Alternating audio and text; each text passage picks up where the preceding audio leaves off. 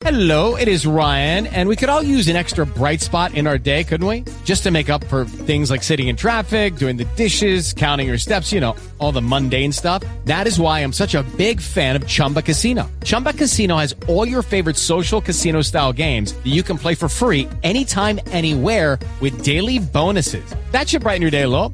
Actually, a lot. So sign up now at ChumbaCasino.com. That's ChumbaCasino.com. No purchase necessary. VGW Group. Void where prohibited by law. See terms and conditions. 18 plus. All right. So tonight's Bible study is going to be called The Spirit of the Pharisees. The Spirit of the Pharisees. The reason why I want to talk about this, or the reason why the Lord gave me this title tonight, is because, you know, this spirit has been around for a really long time, thousands of years. And it was around in Jesus' day. It was around even before Jesus' day when he was here in the flesh. And it's still very alive today in a lot of churches. As we know, the Pharisees, when they were back in their day, and when Jesus was out and he was doing his ministry, the Pharisees were always around. They were always sneaking behind some corner trying to get him on something. They were bound up in the law. They were bound up in a lot of religious works. And they wanted the people to do the same thing. You know, they wanted them to be under the law of Moses, which they themselves could not keep, nor did they even attempt to keep. And the spirit is alive today because you have so many religions out there today, and many of them claiming to be Christian religions that are doing the same thing, that are actually binding people from getting into a relationship with Jesus Christ. You know, you go to a church today and it's all about the pastor. What does the pastor do here? What does the pastor do there? And if the pastor leaves, you know, the congregation is in an uproar because now they're like, now what do we do? And so that spirit's really binding people, because if we're too focused on what the pastor's doing or what the lady is doing, and we can't really get into the word for ourselves, and if we can't think outside of the box to come to know Jesus, then there's a real issue with that. And, you know, and the devil's really getting people with religion today. That's why it's a very small minority of people that actually know who Jesus Christ is, that actually has a relationship with him, that says, you know what, whenever I do something wrong, I am convicted in my heart about it. You know, and if we claim to be a Christian and we're going to church, yet we are not convicted by the things that we do wrong, and we just go around living an average everyday life, still living the same lifestyle, there's something wrong with that picture. We do not actually have a connection with Jesus Christ. It's just you're just a church person. You're just going there for whatever reason you're going there, but there's no actual Jesus in your own life. And the Pharisees that are in the church today are not telling people of sin anymore. They're not preaching repentance. They're not preaching get to know Jesus for yourself. They're not doing any of that anymore. It's just basically come to church, look good in your Sunday best. And we're going to see that too here as well, what that did back then.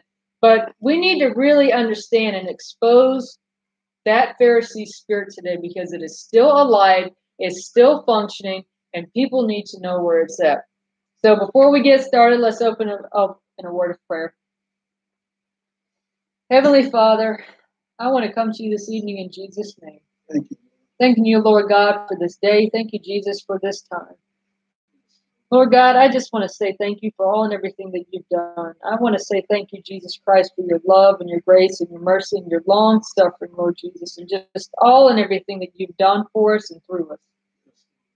Lord God, I just pray and thank you for the brothers and sisters who are also listening in tonight, Lord Jesus, that you be with them in their lives, Lord God. If people are listening in for the very first time tonight, Lord God, I pray that they will listen, and not about what I'm saying, Lord Jesus Christ, but it's about you. It's coming to know you. It's repenting of our sins, Lord Jesus Christ. It's getting our minds free from this world. It's getting our minds free from religion, and it's coming to know you, Lord God, because you are the only way, the only truth, and the only life. So open up our hearts, Lord God. Open up our minds to receive you, Lord Jesus, to receive your word, that Satan will not get the advantage, Lord Jesus. I pray in the name of Jesus that you block out and that you rebuke any demonic spirits that try and come against this word tonight, Lord Jesus Christ, because we are living in a world today, Lord God, that is lost and going to hell. And that's exactly what Satan wants. He wants people going to hell just like him. So, Lord God, I pray tonight in the name of Jesus that this message will touch others, Lord Jesus, that they will repent, that they will come to know you, Lord God. And if there's anything within us, Lord Jesus Christ, that we need to give to you, I pray that we will, Lord God, because we are not promised tomorrow. Thank you, Lord God. Thank you, Jesus, for all and everything that you've done. In Jesus Christ, your most holy name I pray. Amen. Okay, so let's go to Matthew 12 and verse 1. Matthew 12 and verse 1. I'm going to start out by seeing what these religious Pharisees were doing to Jesus in his day.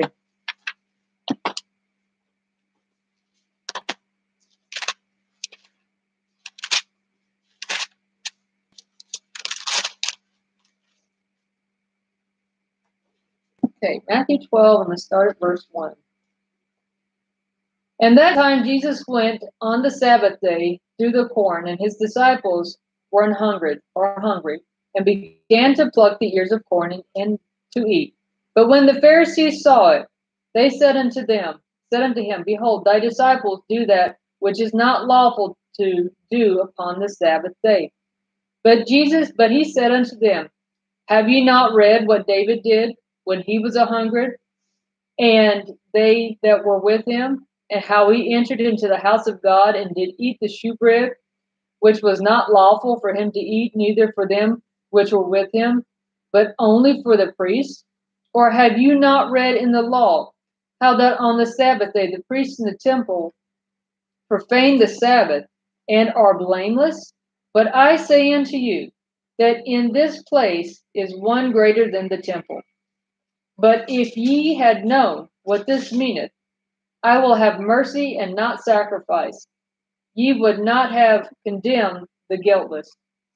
So, as we know here, Jesus and his disciples were going out. The disciples they were hungry, and so they just grabbed some corn. And right before you know it, here come the Pharisees saying, this is not lawful for them to do on the Sabbath day. And Jesus had to put them in their proper place, because it's like, did you not read what David and his men did? You know how they went into the temple? So he's trying to show them, you know what? If you guys are so wound up in the law, and you don't even know what the law says yourself, because he had to show them right here. Did you not read where David did this? Did you not read what the priests did, in that profane the temple and are blameless? So he's telling them what they have not even read, and showing them, hey, you know what? This is what happened here. So why are you trying to condemn my disciples for just grabbing an ear of corn for being hungry, and yet you yourself don't even know what David did? Or either they know and they just were hoping he wouldn't have known, but this is Jesus. Of course, he knows everything.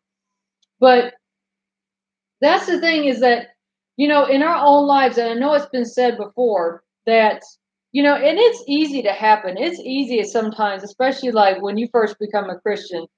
I have found this in my own life at times, where it's like, sometimes it's not even intentional, but we have to be careful about what we do. We have to be careful about what we say, because if we're not, then we get a little bit of scriptures in us, and all of a sudden we become proud. All of a sudden we become boastful, and we become proud, we become boastful, and then before you know it, we're toting our Bible around. We're trying to condemn people, like, you shouldn't do this and you shouldn't do that, and you should be going to church and everything like that. And although we're trying to like get people outside of them being in their sinful life, because that's how we were, we have to have that relationship with Jesus. Because I remember when I first got saved, man, every little thing that I heard, I wanted to tell people, and the Lord had to tell me, hold up a second. You've been saved 5 seconds. And I understand you want to tell people about me, but don't do it in such a judgmental manner that they don't receive me. Don't do it in such a proud manner that, all they see is a religion about you. Because that can really come across, as we know today. And it's not telling people about their sin. It's not convicting people. It's not that they won't come to know Jesus. But as we know today, a lot of people, when they hear that you're a Christian, whoop, there goes the wall. The last thing they want to hear about is, oh, great, another religious, nut job, that's in my face. And they're going to try and tell me about this, and they're going to try and tell me about that. And we have to tell people, no, it's not about religion. I've had people tell me, I'm sure you guys have had people tell you, you're trying to talk about Jesus, and they say, well, I'm not religious. You say, neither am I. Yep. And they give you a real funny look, and you're like, wait a minute. You said that. Yep. I just almost, that's good. Yeah, exactly. But that spirit of religion is, in some degrees, the spirit of the Pharisees is almost in people who don't believe simply because of religion. It comes across that way. You know, you tell them, hey, I believe in Jesus Christ, I'm a Christian. And all of a sudden, it's almost like they become the Pharisee because they're like, they put the wall up, you know, I don't believe, blah, blah, blah. You know, I don't do this and I don't do that. And so, but yeah, exactly. So when we first become a Christian, and other things, even sometimes as we grow in our walk with the Lord, this can even happen. You know, I'm a firm believer in the King James Version and King James Version only, but there are other people, you know, they may not have a Bible, so they go out to the store and they just grab the first one off the shelf, as long as it's not a satanic Bible. They grab the first one that's off the shelf, and they just start reading it. You know, they may not know what discrepancies are in the other scriptures. So I can't sit there and tell them, you know, first coming to know the Lord, if I see that they got an NIV, I can talk to them about it, but I'm not going to sit there and say you can't be saved through that one, because maybe that's how the Lord brought them to him. Bible speaks to them. Exactly. So it's like, I can sit there and tell them, it's like, hey, you know, I would highly suggest that you research yourself on these other versions of the scriptures, you know, for yourself, because I do hold true to this one, but I'm not going to sit there and condemn them for it. Because if the Lord reached that person through that translation, then hey, another person got saved. And it's a stepping stone, it's a stepping process. You know, you don't just sit there and, you know, as we've talked about before, you don't give a baby, you know, a steak, you know, and some sauce or whatever. No, they got to start out with the milk and they got to grow from there. And so the Pharisees also, at the same time, they don't want people going through that growing process to come to know Jesus Christ either. They want them to stay under them. They want them to stay babes all the time. You know, they're like, okay, you can have the milk, but that's as far as you can go. Because if you go any further, now all of a sudden you might know more than me. Now all of a sudden you might get on fire for Jesus and I'm not. And that's going to make my image look bad. And so, yeah, it's all about a growing process, but not having that religious spirit. Okay, so let's keep reading here. Verse 8. For the Son of Man is Lord even on the Sabbath day. And when he was departed thence, he went into their synagogue, and behold, there was a man which had his hand withered. And they asked him, saying, Is it lawful to heal on the Sabbath day, that they might accuse him? And he said unto them, What man shall there be among you that shall have one sheep, and if it fall into a pit on the Sabbath day, will he not lay hold on it and lift it out? So he's letting them know, if you're going to sit there and ask me this silly question about should a man be healed on the Sabbath day or not, let me ask you a question. If you got a sheep and it fall into the pit, well, I guess the sheep's going to have to die now, because I'm not supposed to pull him out of the pit on the Sabbath day, because that's considered work. He's basically let them know, you know, that's a really silly question that you're asking me, because you know in and of yourself, if this were to happen, you know in your heart, you're going to pull that out of the pit. You're not just going to let it sit there. Okay. Verse 12. How much then is a man better than a sheep? Wherefore, it is lawful to do well on the Sabbath days. So he's letting them know, hey, you know what? It is not wrong to be doing this on the Sabbath day just because they say otherwise. Verse 13. Then saith he to the man, Stretch forth thine hand. And he stretched it forth, and it was restored whole, like as the other. Then the Pharisees went out and held counsel against him, how they might destroy him. And as we know, the reason why the Pharisees wanted to destroy Jesus is because he is the Son of God. He came down here that men may be set free. And first of all, that he did not come in the fashion that they thought he should have come. The Pharisees thought that he was supposed to come in some rich attire like they were. And he came humble. You know, he was born in Bethlehem. He was born in the ghetto. So, number one, he didn't come like them. He didn't act like them. He didn't dress like them. He didn't do anything like they did. He came here to do the will of his Father. And because of that, because he did not, rub elbows with them, that more or less rubbed them the wrong way because he wasn't acting like them. He didn't obey their laws. He didn't go in accordance to what they wanted done. And because of that, because he's an outsider, now all of a sudden they want to destroy him and get rid of him because now he makes their image look bad. And that is true. The true image of Jesus Christ is not sitting up in some $30 million building with nice painted windows and organs and stuff like that. The image of Jesus Christ is supposed to be on the inside of us. And when that is true, that's going to rub a lot of religious people the wrong way because they don't see it that way. To them, Jesus is the pastor. And I hate to say it, but that's how a lot of people think there is God. So that's why I was saying earlier, when the pastor goes away, now people have an issue.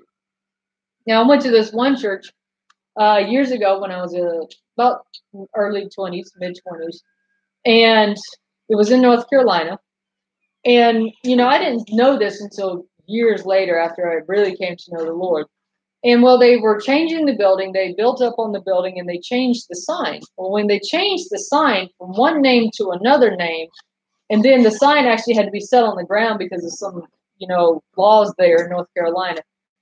Well, half the church decided to leave over a sign. They decided to leave.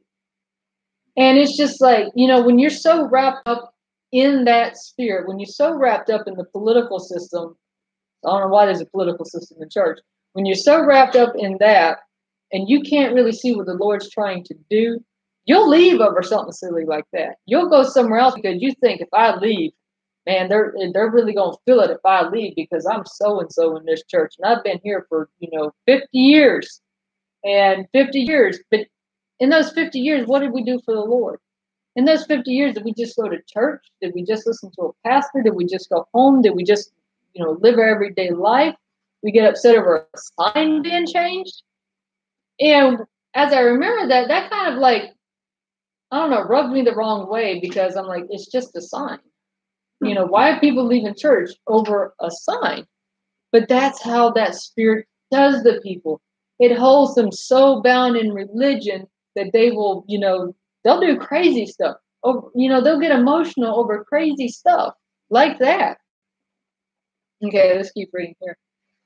And verse 15. But when Jesus knew it, he withdrew himself from thence, and great multitudes followed him, and he healed them all, and charged them that they should not make him known, that it might be fulfilled, which is spoken by Isaiah the prophet, saying, Behold, my servant whom I have chosen, my beloved, in whom my soul is well pleased. I will put my spirit upon him, and he shall shew judgment to the Gentiles. He shall not strive, nor cry, neither shall any man hear his voice in the streets. A bruised reed shall not break, and smoking flax shall not quench, till he send forth judgment unto victory. And in his name shall the Gentiles trust. So the Lord, he wanted people to be hushed. In this manner, he healed them, but he knew that there was still some other things that he needed to do before he went to the cross. And here we have the Pharisees are already trying to destroy him. So they already were like, okay, we got to get him here, but it wasn't his time yet. So he had to fulfill the will of his Father. The Holy Spirit came upon him. He was to do his ministry, but it was not yet his time to be crucified. All right, verse 22. Then was brought unto him one possessed with the devil, blind and dumb, and he healed him, insomuch that the blind and dumb both spake and saw. And all the people were amazed and said, Is this not the son of David? But when the Pharisees heard it, they said, This fellow doth not cast out devils, but by Beelzebub, the prince of the devils. And Jesus knew their thoughts and said unto them, Every kingdom is divided against itself, is brought to desolation. And every city or house divided against itself shall not stand. If Satan cast out Satan, he is divided against himself. And how shall then his kingdom stand? And if I by Beelzebub cast out devils, by whom do your children cast them out? Therefore they shall be your judges. So he was letting them know, if I am casting out devils by Beelzebub or by Satan, then in what name does your children cast out devils by? So he knew that their children was getting the spirit. Their children was going to do the will of the Lord, but they themselves were not willing to do it. And that's why he had to accuse them. That's why not accuse them, but that's why he had to show them, because they were just coming there to mock him and say, because they were upset, because they had no intentions of themselves to do this. They didn't want to cast out devils. They probably wanted this young man to stay exactly the way he was. They did not care. But when Jesus did it, he cast out devils. And he cast out devils, he called upon his Father to cast out devils. He had the Holy Spirit within him. But the Pharisees did not believe that. They were under the law. They were still stuck in their old ways of believing, hoping that no one else would do this. Because if anyone else got on fire and decided to follow after Jesus Christ and to do his will, like what's happening today, who's that make look bad? The people who are not doing it. The people that just want you to sit in church and have your best life now and just make sure you give your tithe to the pastor, because we got all this other stuff going on. We got a building plan. We got this and we got blah, blah, blah going on. When there's people out there today on the streets, not healed, on the streets, not being taken care of, on the streets, and that's where we're supposed to be, is on the streets. That's where the Lord's calling us to go, is on the streets, into a mission field, wherever he's calling us to go. That's where we should go. But if we have people who are lords over our inheritance, then we can't see that. And that's what those Pharisees are. They're wanting to be lords over people's inheritance, so that way they cannot serve him. All right. Verse 29. Or else, how can one enter into a strong man's house and spoil his goods, except he first bind the strong man? And when he will spoil his house, and then will he spoil his house? He that is not with me is against me, and he that gathereth not with me scattereth abroad. And that's another thing here I want to look at too, because I know we've gone over these scriptures before, but let's look at 29 again. Or else how can one enter a strong man's house and spoil his goods, except he first bind the strong man, then he will spoil his house. So the Pharisees, a lot of times, or all the time actually, are the strong man in people's life. In a religious setting, that spirit of Pharisee, that spirit of religion is a strong man in somebody's life. And that spirit's got to be broken down. And in some instances, that can be very hard. And you got to be really, really patient, because this person may actually know what the Bible says. They may have head knowledge, but the heart knowledge is not there. And we've run into that before. You'll talk to somebody that'll be spouting scripture here, spouting them out there, spouting them out here. You can just see the pride on their face when they're talking. And it's just like, man, you've really come to know Jesus, and they think they do know Jesus. And they don't. And that's the issue. And that's why it's a very, very dangerous spirit that people can have, is the spirit of Pharisee. It's very, very dangerous, because it makes you actually think you are saved. I just call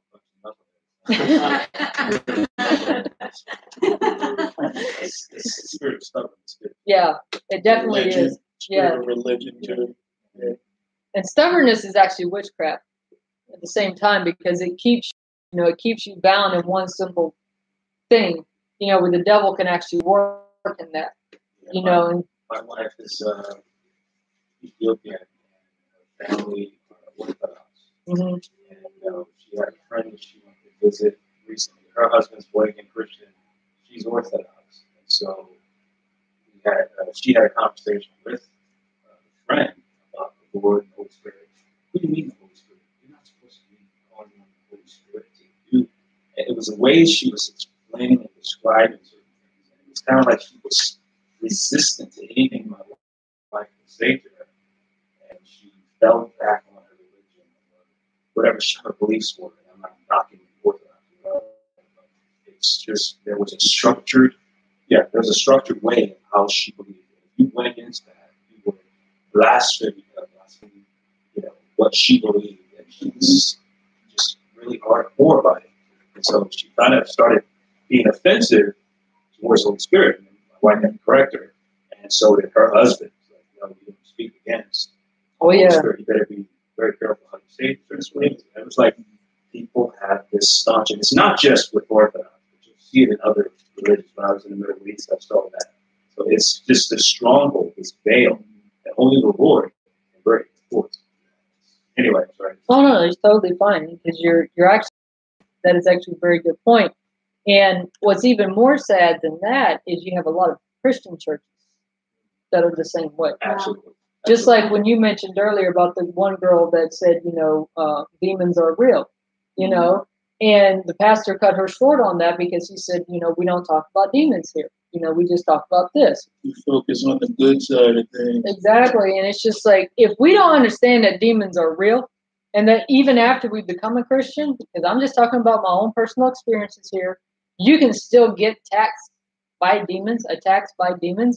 You have the power and the authority of Jesus Christ to cast them out. But that doesn't mean that they're no longer in existence simply because you get saved. Sometimes they may even be more prevalent now that you are saved. Because what they want is they want to get you back into that old life. So, Satan sometimes will attack you more after you become saved, because the last thing he wants you to do is get sanctified. The last thing that Satan wants you to do is get on fire for Jesus Christ.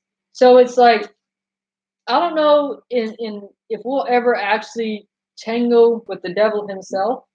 We will probably tangle with his minions. If you tangle with Satan, you're on a whole nother spiritual level, because it's like, Jesus dealt with him in the wilderness, but that's because Jesus was a worthy opponent. Satan knew who he was at that point. He's the Son of God. But Satan's he's not worried about us, and the fact that it's like, if we're not really going against the kingdom of Satan, he's going to send out his other minions. He's going to send out lower level demons, higher level demons, fallen angels. And then if we get through all that, then yeah, maybe Satan. But right now, the demonic realm is real. And we do deal with that. But that spirit, man, he does not want people knowing about that. He wants people to say, I'm a Christian. I have a happy-go-lucky life. Nothing ever bothers me. And I hate to say this, because being attacked by demons is not fun.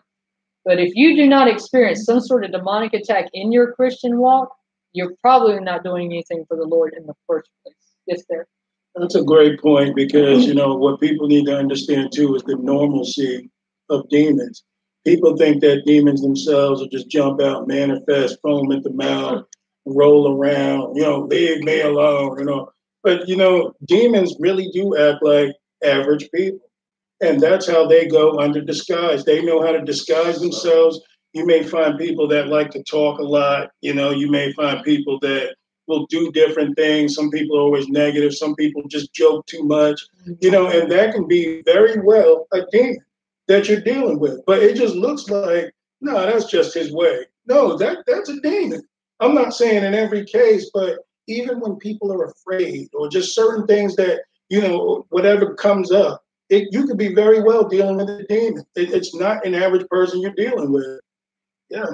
Exactly.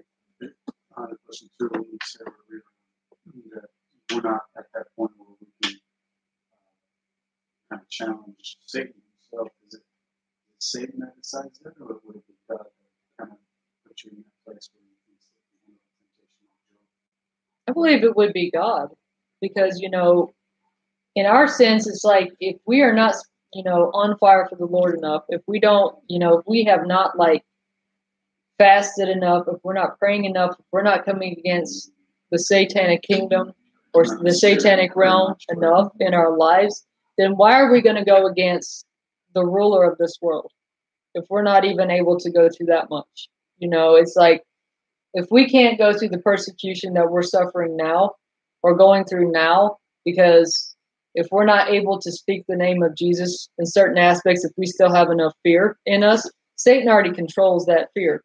Now, there are certain aspects in our life that he may control, but he's not going to actually going to come against us, because we're not at that level yet. And if we were, I believe, we were to come against Satan in a certain aspect of our life, if we're not ready, we may die of a heart attack to see him in his true form. She's asking actually right. I mean, it's like a thing of hierarchy. Like some people think they're fighting against the devil. The devil don't even know you're alive. I mean, you're just one of the many millions that he's controlling. But as you start to break through those realms, this is what she's saying, that eventually you become a threat. And that's why that spirit said, and I don't know, you're going to use Acts 19 tonight? No. But remember when Jesus the demon I know. says, Jesus I know, Mm-hmm. and in Hebrew, Greek, it says, Paul, we've heard about, but who are you? So you see, they don't know people that are not going up against their kingdom. You're just a sheep in line. But when you start breaking out and getting a little slick, getting a little rebellious, then the enemy's got to say, okay, I'm going to send this on you. And if that doesn't stop you, okay, we're going to go up the line. And then like she said, when Jesus came, I mean, the devil knew I'm the only one who can contend with him. So I'm going to show up. It was Satan himself that entered into Judas. You see what I'm saying? Because this was an important moment that Jesus had to die. So yeah, he will show himself depending on the threat. And I agree. I think that a lot of, I mean, it's true. We are not fighting a physical warfare. This is spiritual warfare.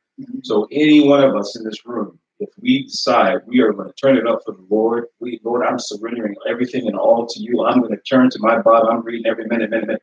By the time you walk out of the door, the enemy already knows that he is preparing his attacks on how, we're going to see about you reading your Bible every 24 hours if you get the opportunity. So the devil, like he said, like Brother Derek, Mr. Derek said, doesn't care about you. He cares about the word. He wants to make sure the truth does not get out to the, to the masses. And if you are hindering his plan, he's going to send every force that he can, or whatever force that is, to attack you. And it's for you to stand in the armor that the Lord has given us, because we're not fighting a natural fight or war. You go to work, sorry, we're going to have to take your job from you. Oh, why? Oh, boy. They're after me. No, the enemy is ramping it up. That's a high level game. That's right. Yeah. Coming after you because they know that you got that word. They want to steal it. He's come to kill, steal, and destroy. Exactly. And we should expect more attacks, and that's a great point. We should expect more attacks the further along we get with the Lord. We should just start expecting it everywhere we go. And praising the Lord when it happens, because that means we're just getting that much closer to him. And I believe that the further along we get and the more that this flesh and this fear comes off of us, we're going to be more ready for it. We're going to be more prepared for it, just like the disciples were. They didn't cower in fear when all this stuff was happening. They were ready. They were prepared when it happened. Look at all the times that Paul was persecuted and he still went on. Almost died, shipwrecked numerous times, beaten so many times. The Holy Spirit even told him, this week awaits you in the city. That is not determined. Exactly. That's the Spirit that we want. We want the Holy Spirit to be upon us, the Spirit of Christ. Yes. Oh, no, it's totally fine. It's like... Acts 20, yeah. It's like Henry Gruber telling the story, and I know some of us have heard this one where he was, asleep and he had a vision, and all of a sudden he was in the streets of Rome with, his other prayer warriors, and he went down this flight of stairs, kind of make a long story short, and here they were, these two huge demons or fallen angels that reached the rooftops in this underground cellar. I mean, huge, and they were like, "Why are you here?" And he says, "I'm here sent on the authority of Jesus Christ." And they tried to get up and leave. And in the name of Jesus, he bound them with chains and they fell to the ground. This was in Rome. So these two fallen angels controlled Rome. But that's a level that we get to in our walk. I think if some of us saw fallen angels today, we might, fall over dead. So the Lord knows where we are in our walk. And that's why we have to be real with the Lord. We really, really, really do have to be real with the Lord, saying, "Lord, if I'm not ready for this, then help me." Because we don't want to take on, and the Lord won't let us. Maybe he will to some degree to show us you're not ready for that, even though you think you are. But we have to be real with the Lord, because this spirit right here, it really wants to cap people off of what they can do with the Lord and how far with the Lord that they can go with them. And that's why the spirit of the Pharisees is of the devil. It really is, because they wanted to crucify Jesus Christ. Here he is. He's the Son of God. He's telling them all these things. And yet their heart was just like Pharaoh. It got harder and harder and harder. Every single time Jesus did something, every time he healed somebody, every time he cast out demons, every time, he tried to tell them something, it just grew harder and harder. And yes, he knew that that was going to happen. But the thing is, they all had an opportunity to come to know the Lord. I mean, Paul, the Apostle Paul, who was Saul before, he was a Pharisee of Pharisees.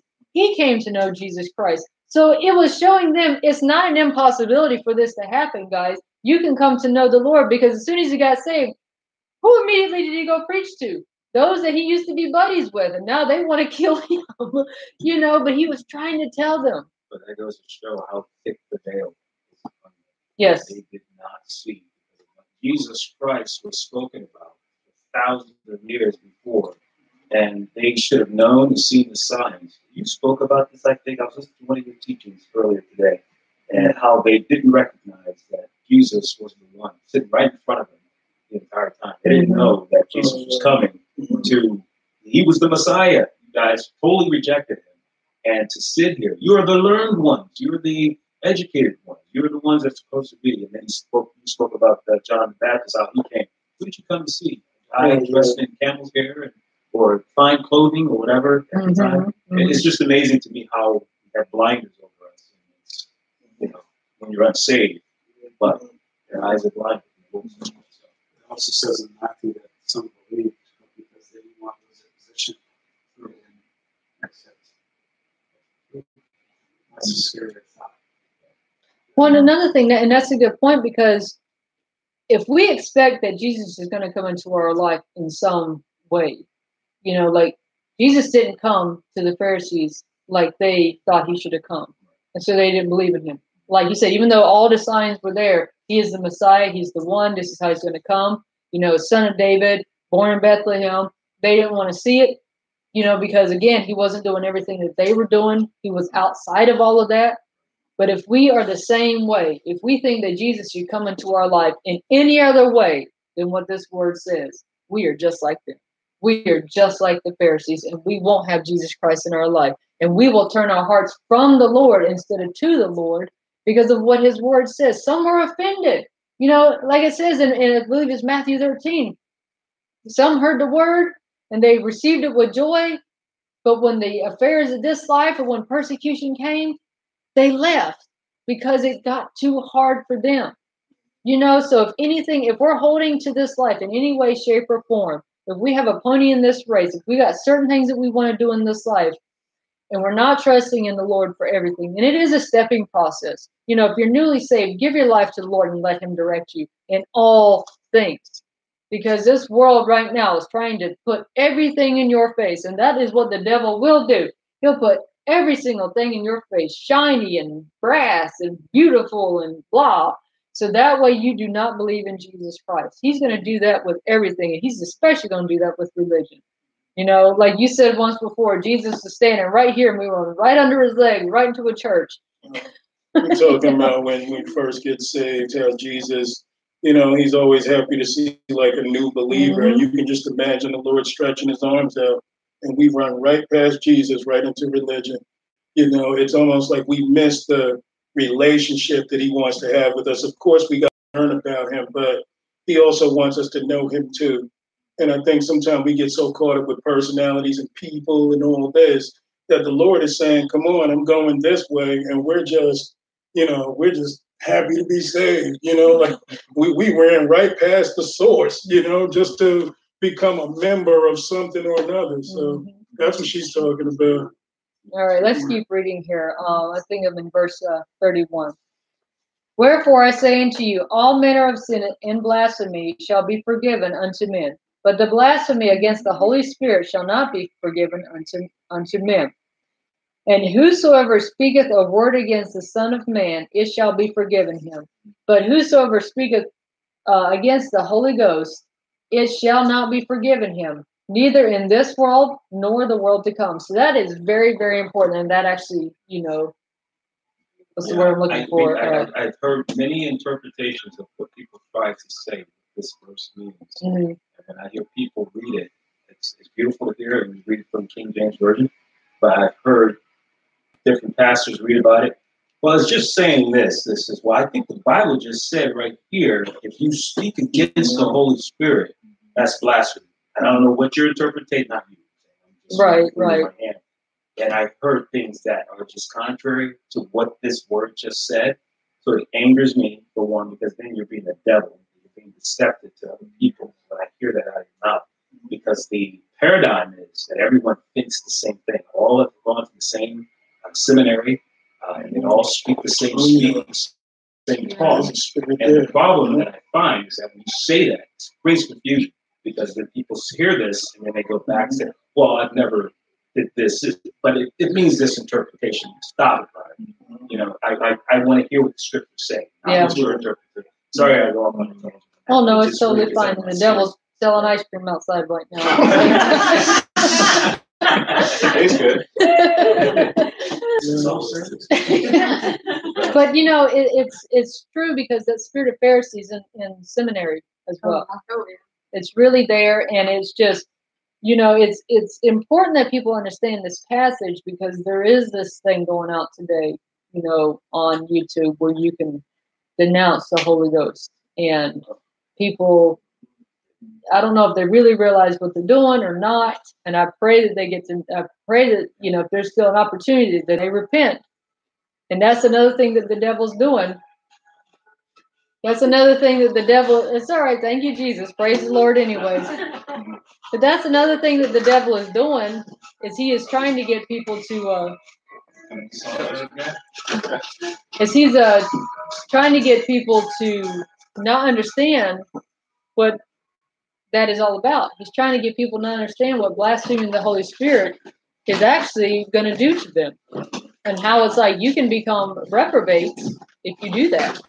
And so it's like I want people to know, because that spirit of the Pharisee, you know, in different versions, there are other versions that dumb down the scripture. They water down the scripture, you know. And like I said earlier, if you come to know Jesus Christ in a different version and you get saved, then amen, praise the Lord. But we have to understand what other versions actually do and how they do dumb down or mislead in some cases. You know, they can actually mislead people. But this right here is very important, because the spirit of the Pharisee don't want people to know about, you know, you can actually blaspheme the Holy Spirit and be reprobate. There's a disqualification from heaven from coming to know Jesus Christ. So, you know, there are actually churches out there today. There are certain Christian religions that don't believe that the gifts of the Holy Spirit still exist. They do not believe in that, and they need to repent, because I'm sure you can become reprobate over that, you know. And it's just, some people say, well, people over here are doing this and people over there are doing that, and the sensationalism came, you know, early 1900s, and there was all sorts of messed up stuff. So people wanted to say, well, that was back then, that was in the disciples' day, but it doesn't happen anymore here because all this other nonsense is going on. What did the Lord said? I'm the same today and forevermore. God has not changed. He doesn't change. His word doesn't change. We may change. We become more knucklehead, but he doesn't change. Exactly. Yeah, exactly. Excuse my frustration. Sometimes I just don't want to put up with it. Oh, trust me, the spirit of the Pharisee, it frustrates me too, because it's leading people straight to hell. I mean, the spirit of the Pharisee, one second. The spirit of Pharisee is in Joel Osteen's church. The spirit of Pharisee is in T.D. Jakes' church. It's in Creflo Dollar's church. It's in any church that's not teaching repentance. It's in any church that's saying all you got to do is live this way, even though the Bible doesn't say go and live that way. Even though the Bible doesn't say, you know, your checkbook is gold and give me all your money and all this stuff is going to happen to you. I mean, all of that is in that spirit of Pharisee, but people are flocking to it for the simple basis that they can continue to live the life that they're living, continue to live in their sin, and not be convicted. And today it's getting so bad, because it's like, you know, when you try and tell people about Jesus Christ and they're like, well, I'm fine. I'm just fine, even though you're tattooed from head to toe, even though, you know, you have all sorts of diseases in your body because who knows what you've done so far in your life. All this stuff, and people want to say that they're fine, and that's the demons in the person saying more or less, we are fine, you know, because who knows how many demons they have. I know when the Lord saved me, I had a lot of demons in my life to get out. because I remember them. And so there's a lot of demons that are in some people's life because of the lifestyle that they have lived before they come to know Jesus, you know. And so you try and tell them about Jesus Christ, and they don't really want to hear it, you know. But the spirit of Pharisees is trying to tell people, or you know, you're fine. You can just live that life. But Jesus Christ didn't come here to tell people that you're fine. He came here to tell people you need to be healed of your sin. You need to be set free. But the Pharisees did not want that to happen. And the same thing is going on today, because as long as the tithes are being paid, as long as the building fund is still going on, as long as I can get my Lear jet and all these fancy cars, as long as I can do this and live a very nice, you know, under wraps, undercover, nobody knows about my own sinful life. Nobody knows about the adulterer or the adulteress or whatever's going on in the pastor's life. As long as everything looks pretty on the outside, then hey, you're fine. But that's not what Jesus came to do. But that spirit is so strong today that when you try and tell people, hey, you know, you need to come to know Jesus because he can take all that away from you, they don't want it. You know, and it's just like in our own personal lives today, we really got to be prayed and fasted up, because that's the way we're going to reach people today. I have noticed it. I know other people have noticed it. When we pray and we fast, it's like those demons know.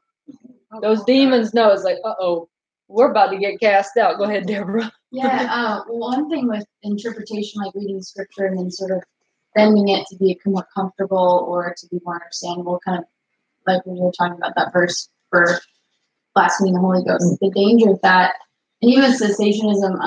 I have a friend whose husband doesn't believe in the gifts, and one thing that he's said is, like, in the letter to the Corinthian church, his instructions about tongues and things like that was specifically to that church because they had that gift, and it's only applicable to that church at that time and not applicable to our church now. And the danger with that is suddenly anything in the Bible that you don't like, you're not comfortable with, you can sit there and try to justify and find, oh yeah, well that was just for them, or that was just because of this. And and so it's just it's just like, it's hard. It's hard. I don't know. I ran out of words. It's disgusting, you know, because it's really taking holy words and just deciding to say, well, I don't believe it today. You know, I mean, you try and undo everything that the Lord has done, and that's filthy. That's nasty. You know, it's just that it's the Lord's doing it. It's not the disciples. It's not the time. We're in a different covenant, totally different covenant from Adam to Jesus. And since Jesus nothing has changed, so the point. There's no argument. But that's why the devil had to get into the church, and he had to change things. And we're going to keep reading here for a second for the sake of time. But he had to change things. He had to get on the inside and work his magic, because he couldn't do it on the outside anymore. He realized that the church was too full of Jesus for that to happen.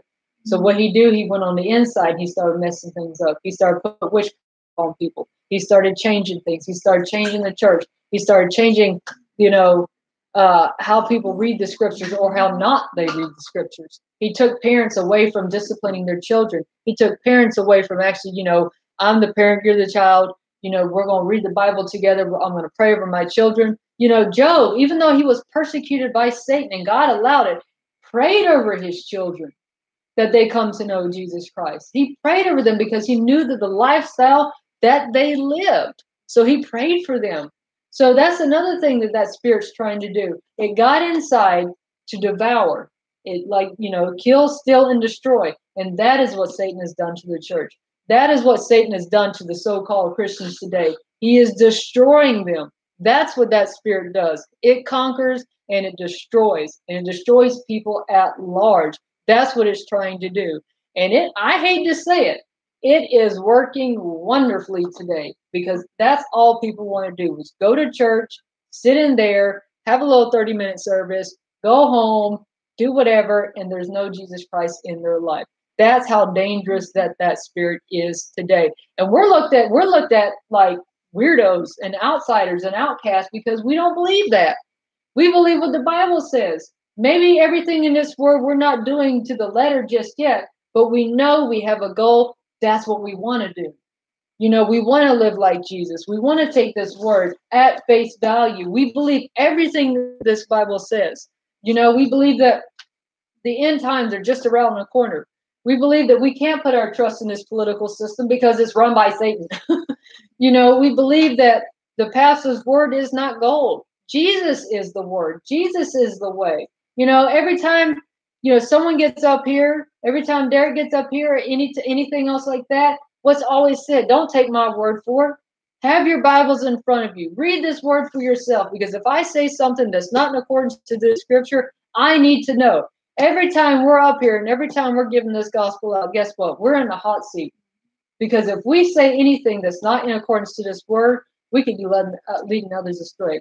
We could be leading others to hell. We've got to be very careful. And I pray, Lord Jesus Christ, if I say something tonight that's not of you, convict me that I can make it right. Because that's the last thing that we want to do, is stand before the Lord and he say, why did you say this tonight? That was wrong. And you could have led so-and-so down the wrong path. Yes, ma'am. John 12:42 says, "Yet at the same time, many, even among the leaders, believed in him. But because the Pharisees, they did not openly acknowledge their faith for fear they would be put out of the synagogue." And that's back in the day, but I feel even now, the interaction that some people have with Jesus, they cannot deny. And when the church just kind of has that Pharisee spirit over them, but they have the fear of being put out of the synagogue, the same kind of situation. Mm-hmm. So what do you recommend before they're burnt out? Because you know what I'm saying? Like, what do you? They need to go to another church. They just need to go to that set, right? Mm-hmm. And we hesitate to say that because you don't want to divide. But if you're dividing them from Pharisee or false teaching, that's just what they'll do. If you go to a church and you have your wits about you, because not many people in church today too, but if you have your wits about you, you understand what the scripture says.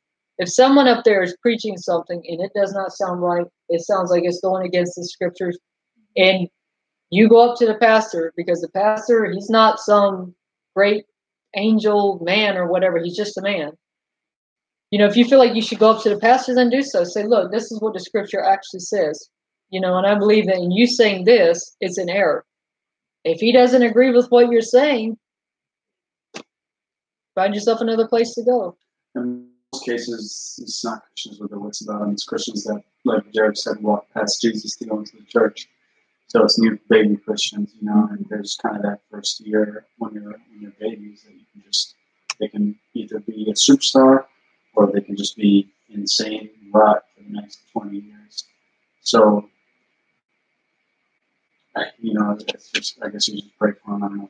Yes, definitely pray for them. And I pray that the new Christians will also pray that they be led into the right place to go. Yeah. Because, I mean, especially you're in a place out here where this is like the Baskin Robbins of religion out here. You know, whatever you feel that you believe, you can have it out here. And it ain't the truth most of the time.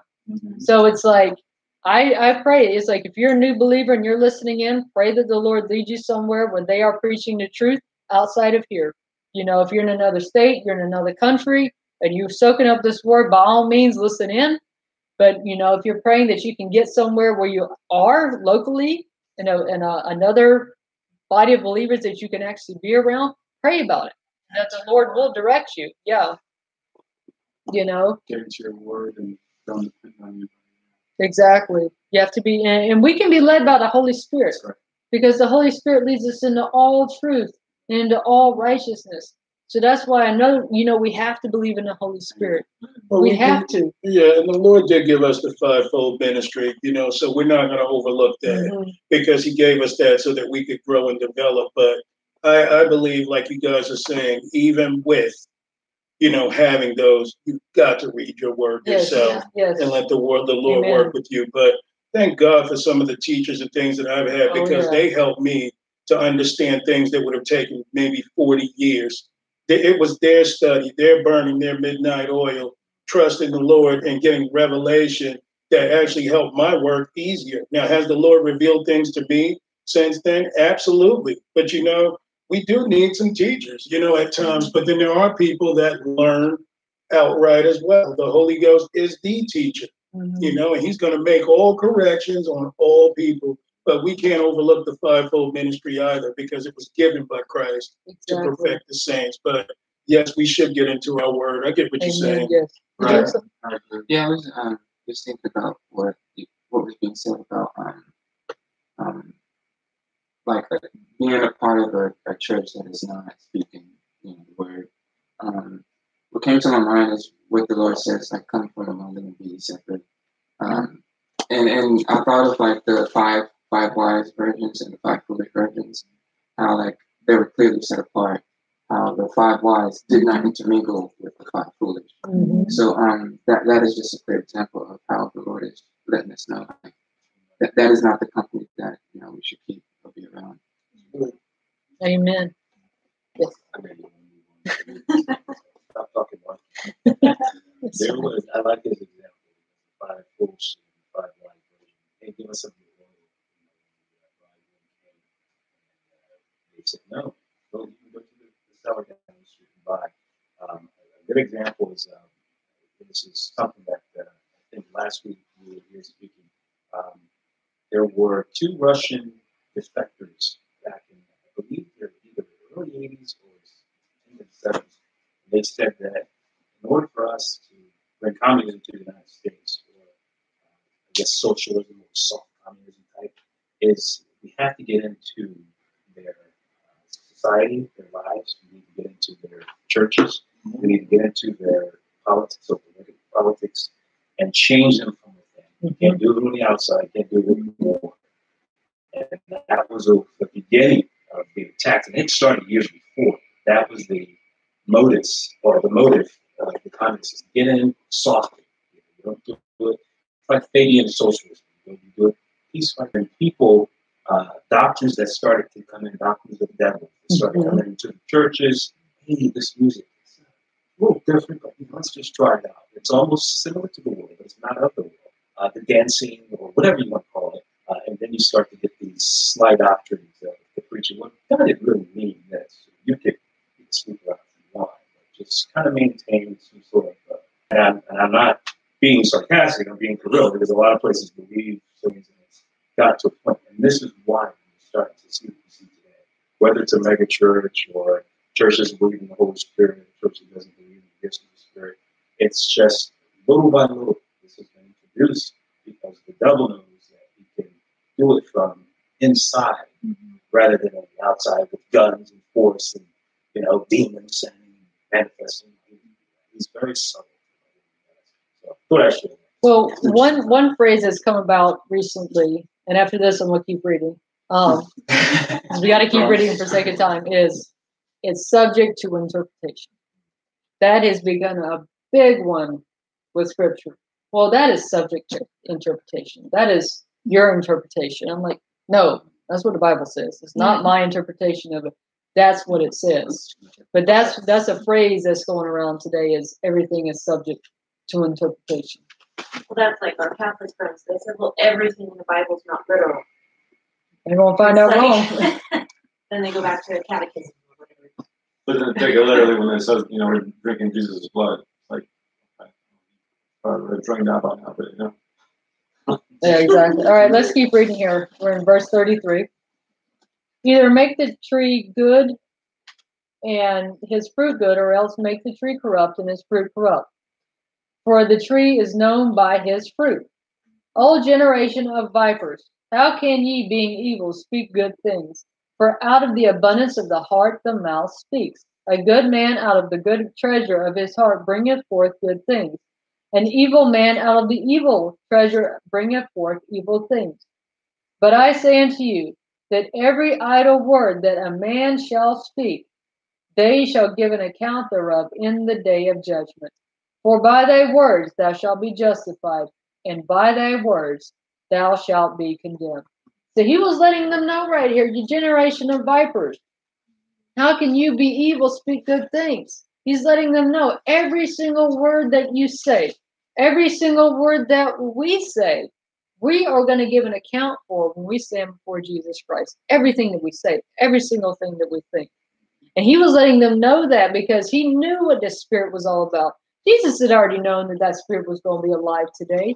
He already knew what the churches were going to be like today, but that's why he was letting them know. That's why he was telling them, how can you be evil? Because they were evil in their hearts. You're trying to keep people from coming and being healed. You're trying to keep people from serving the Lord. You're trying to keep people from doing all these things and growing in the Lord. That is pure evil. And that's what's going on in the church today. And those individuals that are doing it, they're going to be judged by the Lord, especially if they're not listening to sound doctrine. If someone goes up and tells them, hey, this is what the scriptures actually say, and they turn away from it, it's between them and the Lord, because they can't say that they didn't know. And some people are willfully doing this. They know full well what they're doing. They are controlled by the Satan. They're controlled by other people. That's a different subject than what we're talking about tonight. But they are being controlled by the devil to keep people at bay, to keep people dumb, to keep people dumb sheep so they do not follow after the Lord and get right with him. So Well, it just reminds me too, like God is a divider. He divided a lot, the light from the dark, the wheat from the tares at times, but he does want his people to be together in unity.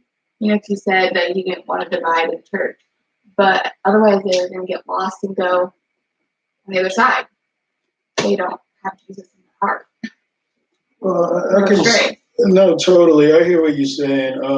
I wouldn't have found some of the people that I found if it wasn't for the Spirit of the Lord. I mean, one thing we've got to do is, and I know you're not meaning to, but, it's like we got to give the Lord, total credit, because all of us met each other through the means of someone else.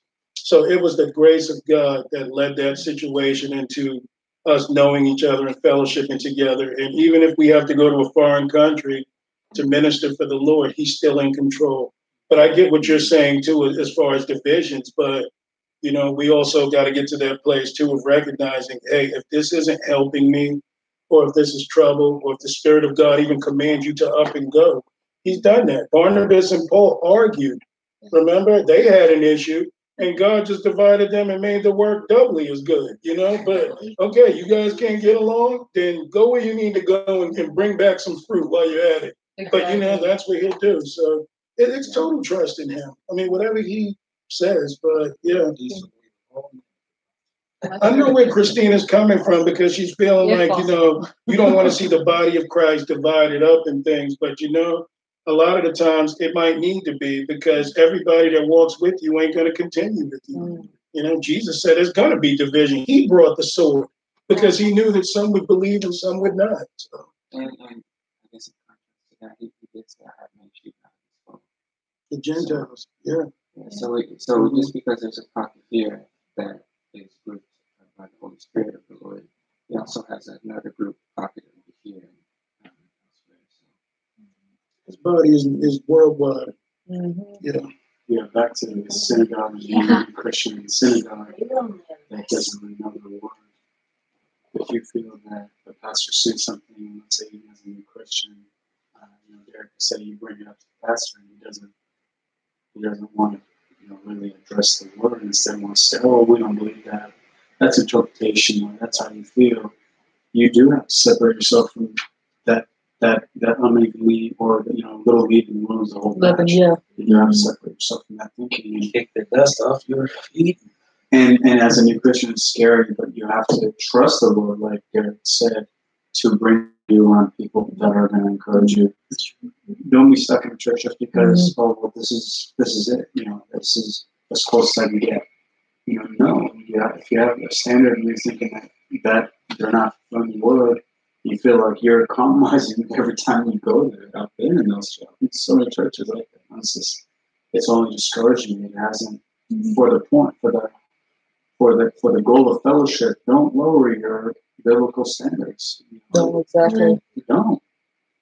There are people worldwide, and again, like you said, Sarah, if you have to go, plug in on Bible studies, do it. If you got to watch videos, do it.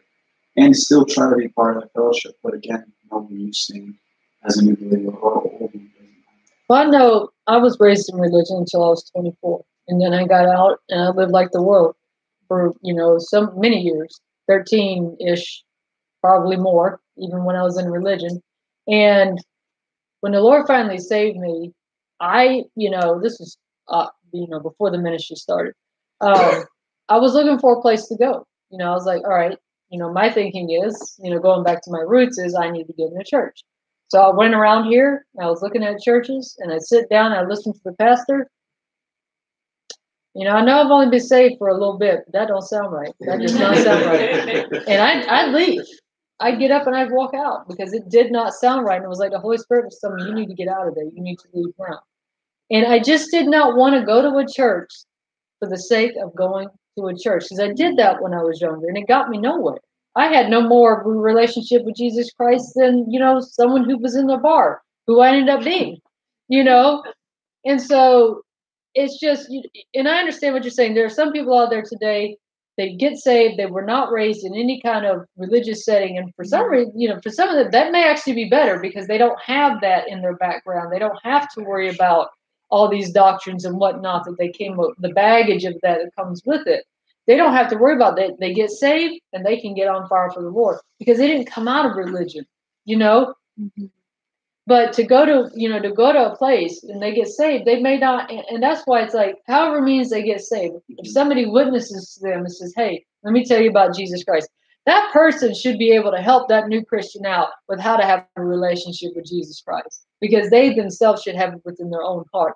That's why when we go out and we tell people about Jesus Christ, we have to know, guess what?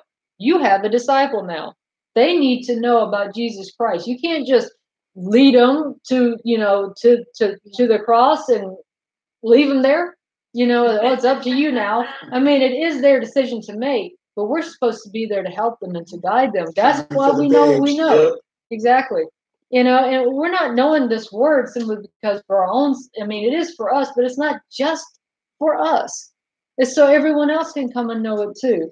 All right, guys, we got to keep reading here. All right. Let's verse 38. Then certain of the scribes and of the Pharisees answered, saying, Master, we would see a sign from thee. And he answered and said unto them, An evil and adulterous generation seeketh after a sign, and there shall be no sign given to it, but the sign of the prophet Jonas. For as Jonas was 3 days and 3 nights in the whale's belly, so shall the Son of Man be 3 days and 3 nights in the heart of the earth.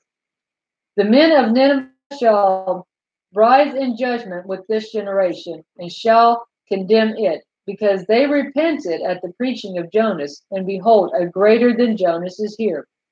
The queen of the south shall rise up in the judgment with this generation, and shall condemn it, for she came from the uttermost parts of the earth to hear the wisdom of Solomon, and behold, a greater than Solomon is here. When the unclean spirit is gone out of a man, he walketh through dry places, seeking rest and finding none. Then he saith, I shall return to my house from whence I came out. And when he is come, he findeth it empty, swept, and garnished. Then he goeth and taketh with him 7 other spirits more wicked than himself, and there enter in and dwell there. And the last state of that man is worse than the first. Even so shall it be also unto this wicked generation. So he was letting them know that the Ninevites, who eventually would be destroyed, but they did repent. They repented so hard that they even covered their cattle. They covered their livestock in sackcloth. That's how much in their heart they repented. And the queen of the south, because she came to hear the words of Solomon. She came from the uttermost parts. That's what the Lord wants in us. Not the queen of the south, but he wants us coming so repentant. He wants us coming to the uttermost parts in our heart to seek the Lord Jesus Christ. That's what he wants from us. But these Pharisees could not hear it. That's why he called them the generation that they did. That's why he said, you will be judged by them.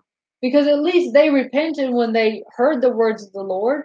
But the Pharisees would not repent.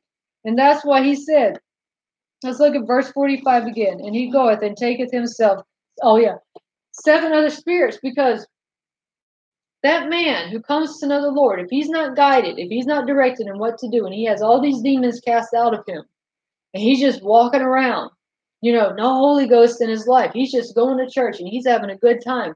Guess what? That demon's going to double back. He's going to see, hey, you know what? Look at this person. They're going to church, yet they're over here at the whorehouse. They're over here at the strip club. They're over here doing this, thinking that they can do all this stuff, yet they supposedly have repented of their sins now in their church. But when there's no Holy Ghost there, when there is no direction in that person's life, when no one has taken that person, and I'm not saying it's not their decision to stay with the Lord, it is. But if there's no direction in that person's life, if the Holy Ghost is not leading them, that demon is not only going to enter back into that person's life, he's going to bring 7 other demons. And that person's life is going to be worse than the first state that that person was in. Why? Because they didn't go the right direction. They came so far with the Lord, just so far with the Lord, but they did not continue to go on. They decided, you know what? I'm not seeing it here. I'm just really not seeing it here. I've tried to come to the Lord, or maybe they're faking it in ministry or whatever. You see them, they're all happy sometimes, and they're like, yeah, everything's cool. And you don't see them for a while. And then you finally see that person again, and the state of that person is really bad. And you're like, man, what happened to you?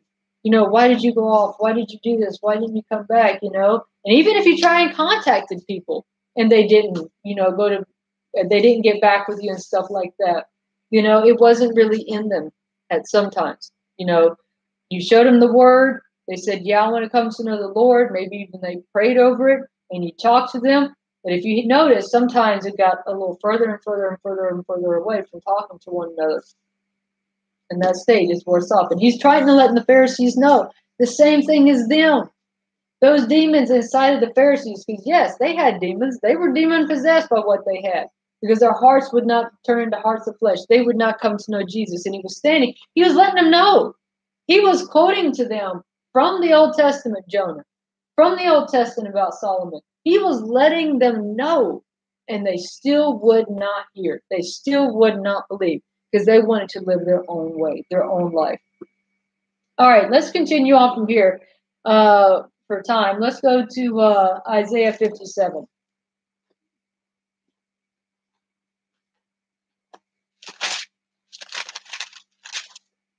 Verse 1.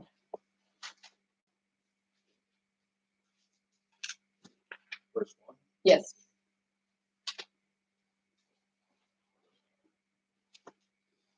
All right, Isaiah 57 and 1. Let's start reading here.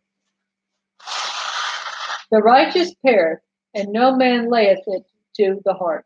And merciful men are taken away, none considering that the righteous is taken away from the evil to come.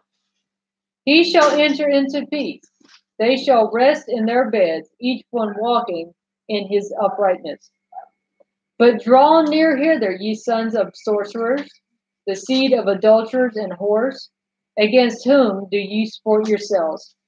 Against whom make ye a wide mouth, and draw out the tongue? And are not children of transgression a seed? Are ye not children of transgression, a seed of falsehood? Inflaming yourselves with idols under every green tree, slaying the children in the valleys under the cliffs of the rocks. Among the smooth stones of the streams is thy portion. They are thy lot. Even to them that thou hast poured a drink offering, thou hast offered a meat offering. Should I receive comfort in these? Upon a lofty and high mountain thou hast set thy bed. Even thither wentest thou up to offer sacrifice. So this spirit was way back then. I mean, if you can read it right here, how he's talking about them, what they said, how, let's go back here, verse 5, inflaming yourselves with the idols under every green tree. The Pharisees had their phylacteries so huge, and they had all their documents and stuff like that. And the bigger your phylactery meant, the more that you knew. So this spirit was way back then, deceiving people, leading people astray. They made their beds on lofty lofty high mountaintops, looking down upon the people. That's what the Pharisees did in their day. They looked down upon the people. If you didn't act like them, if you didn't dress like them, if you didn't worship the same way as they did, they looked down on you. And, they were of the rich and the high and the mighty and stuff like that. And so this was even back then that they were doing that. That spirit was all the way then, leading people astray. Okay, let's keep reading here. Verse 8. Behind the doors also, and the post has thou set up thy remembrance, for thou hast discovered thyself to another than me, and art gone up. Thou hast enlarged thy bed, and made thee a covenant with them. Thou lovest their bed where thou sawest it. And thou wentest to the king with ointment, and did increase thy perfumes, and didst send thy messengers far off, and didst debase thyself even unto hell. Thou art wearied in the greatness of thy way, yet saidst thou not, there is no hope. Thou hast found the life of thy hand, therefore thou wast not grieved. Of whom hast thou been afraid or feared, that thou hast lied, and hast not remembered me, nor laid it to thy heart? Have I not held my peace even of old, and thou fearest me not? I will declare thy righteousness and thy works, for they shall not profit thee. So he is letting these people know, forgive me, the works that they were doing were deceitful works. And that's what the Pharisees were doing. The Pharisees were doing deceitful works. They didn't recognize God because it said in the New Testament, if you had known Abraham, you would have known that he served the living God, which they did not do. So they tried to say that they knew God, and in their hearts that they did not know God. And these individuals right here were the exact same way. In verse 11, it says, of whom hast thou been afraid or feared, that thou hast lied, and hast not remembered me. So these individuals were not remembering the Lord. The Pharisees did not remember God. They did not remember what, Jesus Christ did in the Old Testament. That's why they could not recognize him when he came in the flesh. And they didn't want to recognize him because they were satisfied with what they were doing. They were happy with how they were living because they were high and mighty. They were lofty. They were looking down on other people. And as long as they were living their life and they were going to the synagogue and debating over certain things, and the people were just off doing their own thing, they were fine. But when Jesus Christ came, what did he do? He tore that veil in half. And he set the Pharisees in half. And that's why when he came, all of a sudden, things turned around. All of a sudden, there was trouble now for the Pharisees. That's what that one. You can't change our belief. You're changing the structure, the system. How dare you? Exactly. Like he went in and turned over the tables of the money changers. Because what were they doing? What the church is doing today. Using people for their money, using people for their gain, not giving people Jesus Christ. All right, let's keep reading here. You brought up a great point. Sorry to interrupt. No, you're fine. But this is also very true because you see, it doesn't take much for a lot of people to hear Jesus mentioned, and it's good enough for them to feel like they're fed over years and years. I mean, we got to really ask ourselves, if someone's preaching the same thing all the time, if they're not really telling you what awaits you as a Christian, if they're not trying to tell you the things that God wants you to do, then, are they really telling you something? Because you see, some people will say, well, he said Jesus, I just heard it, so therefore I'm Christian and they're Christian and I can relax. But is that the truth? We need discernment. We need to be able to understand what is going on here.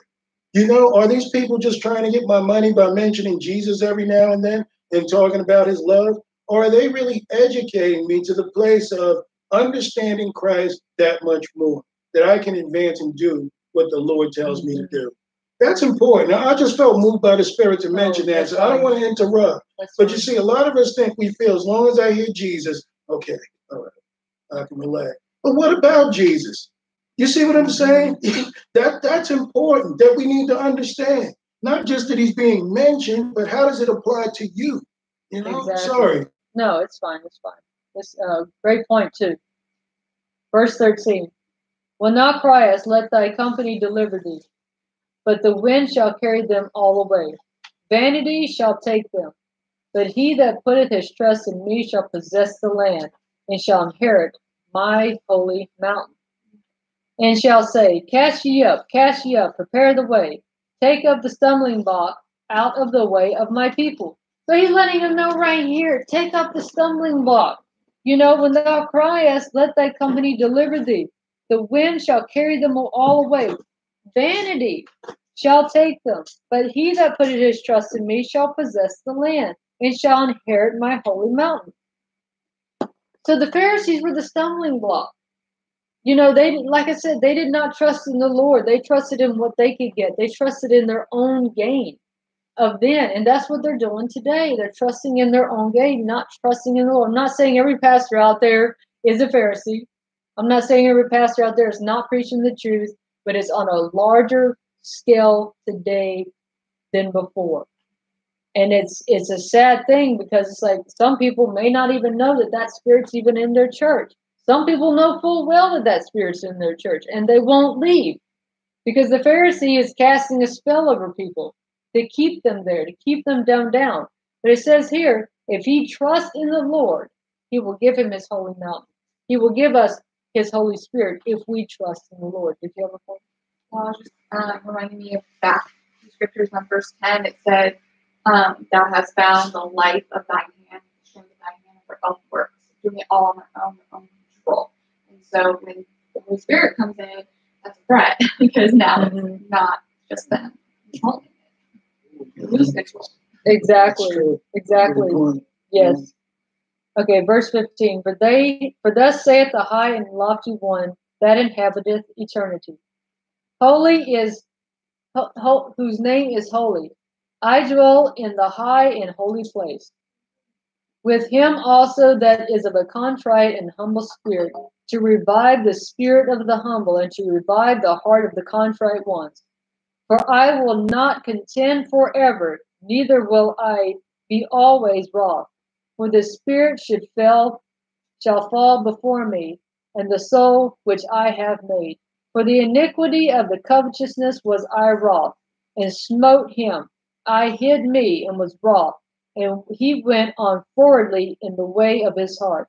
I have seen his ways, and will heal him. I will lead him also, and restore comforts unto him, and to his mourners. I create the fruit of his lips. Peace, peace to him that is afar off, and to him that is near, saith the Lord. I will heal him. But the wicked are like the troubled sea, when it cannot rest. Those waters cast up mire and dirt. There is no peace, I say, saith my God, for to the wicked. So he's letting people know, it's like, I know what your heart is like. I know you've turned forward. I know that you've done this, and I know that you have done that. And I can heal that person, the Lord is saying. I can heal them. But for the wicked, for those Pharisees, there is no rest for those Pharisees. Because their reward is damnation. Their reward is hell unless they come to know the Lord. He can heal people that have a contrite spirit. He can heal people that are humble before the Lord. We all know that we got something inside of us that the Lord doesn't control yet. I know I do. But the Lord can heal us if we give it to him.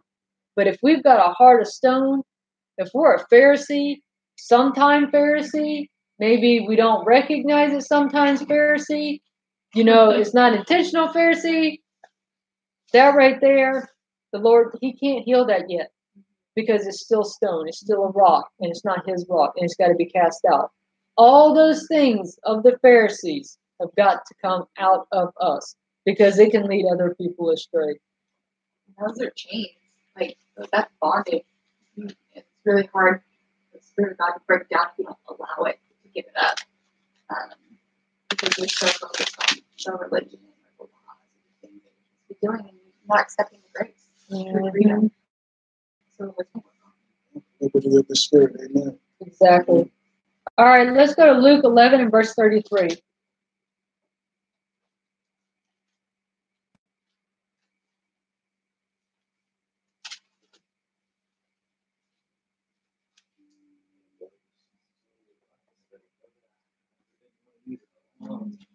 Praise the Lord. Amen. Glory to the Lord. That's right.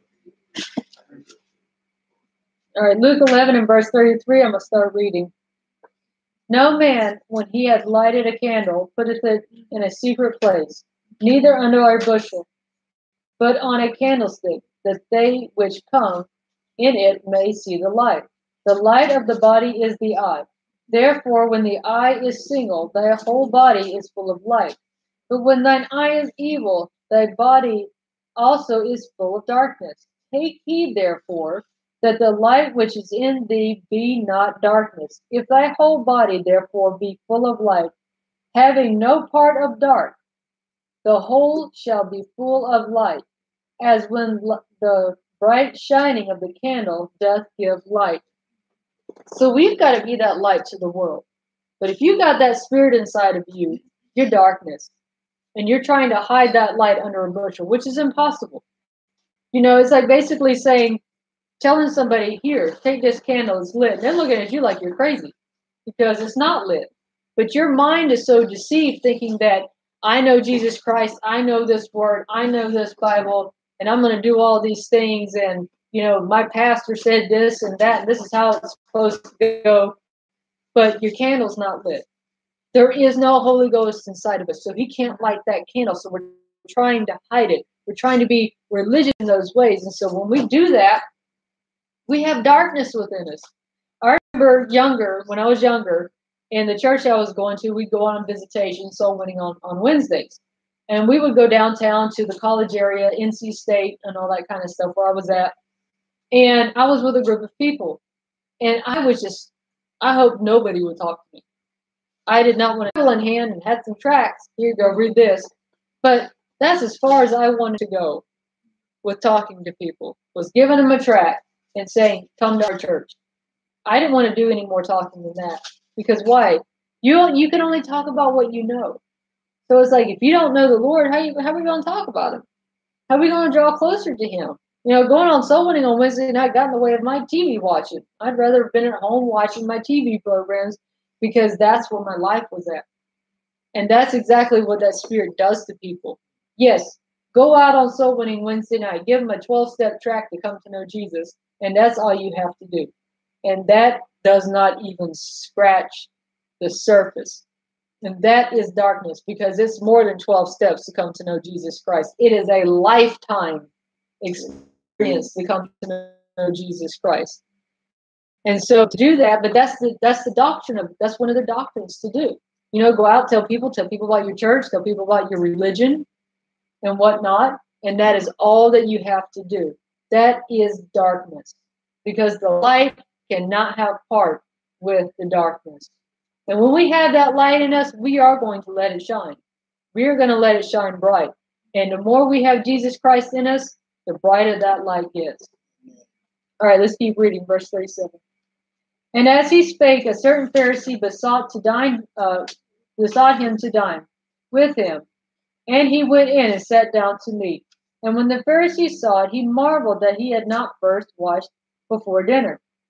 And the Lord said unto him, Now do ye Pharisee make clean the outside of the cup and the platter, but your inward part is full of ravenings and wickedness. Ye fools, did not he that make that which is without make that which is within also? But rather give alms to such things as ye have, and behold, all things are clean unto you. But woe unto you, Pharisees, for ye tithe mint and rue and all manner of herbs, and pass over judgment and the love of God, and pass over judgment and the love of God, that ought ye have done, and not to leave the other undone. Woe unto you, Pharisees, for ye love the uppermost seats in the synagogue, and greetings in the market. Woe unto you, scribes and Pharisees, hypocrites, for ye are as graves which appear not, and the men that walk over them are not aware of them.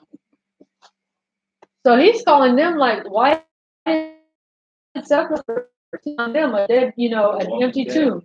Yeah, exactly. Yes, Christina. Are you gonna go into like the two baptisms at all? Oh, that's a Okay. It reminded me of like, you know, they're trying to wash themselves clean on the outside and do all the right things, but forgetting about the inside, which means you have to go through both baptisms, the water and the fire, and that's when the Spirit gets in your heart and is able to take things out from it. Yeah. Which a lot of the churches who deny the Holy Ghost and the Spirit of God, the gifts, that's what they are denying. It is that second baptism, fire baptism. Exactly. And if you look here back in verse 42, it says that they gave all these tithes, that they passed over judgment and the love of God. So what does that mean? It's like these people don't know the Lord. They don't know his love. They don't know his goodness. You know, they don't know what it means to repent and have your lives changed. Yes, because it's all about the money. It's all about the tithe. It's all about you better give that 10%, man. Or it's like some religions, it's like they will actually check your bank account or something like that to make sure that you, hey, man, you made this much money. Yeah, check your W-2. And I'm like, where in the Bible did it ever say that Jesus checked somebody's tax form to make sure, if anything, you know? They check your W-2 to see, are you really giving 10%? But really, that's not even a New Testament, you know, a commandment. So it's just giving, yeah, you know, but tithing, no. And this spirit has gotten so bad that it's like like I was saying earlier, you try and talk to people about it, and you got former Mormons, there's, you know, and we got former Jehovah's Witness here, and so it's not like it's impossible, but some people, they're so hard because they're like, well, wasn't religion used to, you know, wars in the old and stuff like that, and you try and tell them, it's like, yes, those were religious wars. But that's not what following Jesus Christ is all about. But that's how bad that spirit has gotten. It's like, man, you have got some hard shells to crack today because of what religion has done to some people. It is such a bad taste in their mouth that you got to show them. Sometimes it can take a while before they get it, before they see it. And you know what? If they don't want to see it, all you got to tell them is this: we're not promised tomorrow. We are not promised another day on this earth. I was telling a young man at work that. I said, we are not promised tomorrow. And if we die, there are only two choices. You know? Exactly, you know, because it's just, that's how bad it's gotten. So, all right, let's keep reading here. Verse 45. Then answered one of the lawyers and said unto him, Master, thus saying thou reproachest us also. And he said, Woe unto you also, you lawyers, for you laid men with burdens grievous to be borne, and you yourselves touched not the burdens with one of your fingers. Woe unto you, for ye build the sepulchres of the prophets, and your fathers killed them. Truly you bear witness that ye also allow the deeds of your fathers, for they indeed kill them, and ye build their sepulchres. Therefore also, said the wisdom of God, I will send them prophets and apostles, and some of them they shall slay and persecute, that the blood of the prophets, which was shed from the mountain of the world, foundations of the world, may be required of this generation, from the blood of Abel unto the blood of Zacharias, which perished between the altar and the temple. Verily I say unto you, it shall be required of this generation. Woe unto you, lawyers, for ye have taken away the keys of knowledge. Ye entered not in yourselves, and them that were entered in ye hindered. And as he said these things unto them, the scribes and Pharisees began to urge him vehemently and to provoke him to speak of many things, laying wait for him and seeking to catch something out of his mouth that they may accuse him. So even with all that, they provoked him. And they didn't provoke him to come to know him. They provoked him so they may accuse him, so they may find something in him that wasn't right. So what does that tell you? That's happening today. There are people out there today that are doing that. You have a lot of atheists out there saying, if I only had enough proof, I would believe. Man, there would not be enough evidence, would not be enough proof. proof to convict somebody whose heart is not open to receive it. And just No, good. Make your point. and that is just that's the plain and simple truth. It's like a textbook answer. If I had enough evidence, man, enough evidence is all around you. You just don't want to believe. Go ahead. Like I heard Pastor Price say too before that, it's funny how some people will, when in his congregation, that they'll just be sitting there listening to him and he's saying something and you can almost see that, like waiting to see him say something wrong so that they can catch him out there. And he said, what's so funny about that is you're not even paying attention to the message that could be for you. But some people wait to hang you up. And the funny thing is, it's like, he said, you don't see me following you around wondering what you're doing. I'm obeying the Lord and doing what he says. But that is a Pharisee spirit. And at one point, I remember going into some churches with that spirit on me. A religious spirit, like if they don't measure up to what I know and I believe concerning this, man, then just blank them out. So I would sit there and look for errors. Never mind the message. I'm looking for the errors. And when you look at that, it's like, that was a Pharisee spirit I had, where the Lord is like, just sit yourself down and listen. Perhaps they got something that you can learn, that you can bring forward. But it's so proud that it's almost like you walk in and you've got to compare everyone to yourself. Yeah. Now that I look back on that, I repay. I mean, it's an ugly thing to just sit there and just, right, because you're just waiting for an answer. But really, you want to argue. That's really what it is. I want to show my dominance over someone else, and that's foolishness. I mean, that's not of the body of Christ. Sorry. No, it's true. And I tell you another thing that spirit of Pharisee does. It crosses gender. It crosses race. It crosses race and nationality, same thing. It crosses countries and states, whatever.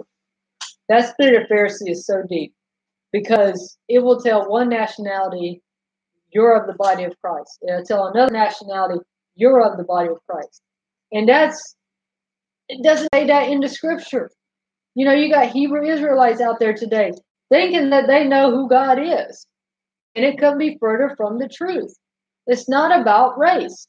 It really is not. It's not about different things. It's about knowing Jesus Christ in our hearts. You think you are. If you are not saved or the Holy Ghost and the Spirit of Christ, you are on the way to the Lord.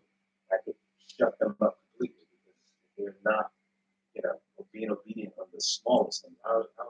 How is being a Jew going to help you get into the kingdom of heaven? It doesn't matter. You need to be circumcised of heart. You need to be circumcised of Christ Jesus. Very much. Well, even the Jews need to come to know Jesus Christ. Exactly. Paul is a perfect example. Right. I mean, who were not the ones that crucified and, nailed him to the cross beside ourselves in our sin, And so, but what Derek said, that's a really great point because I have found myself in that too. You're sitting there listening to somebody and trying to catch them. Aha, got you on this.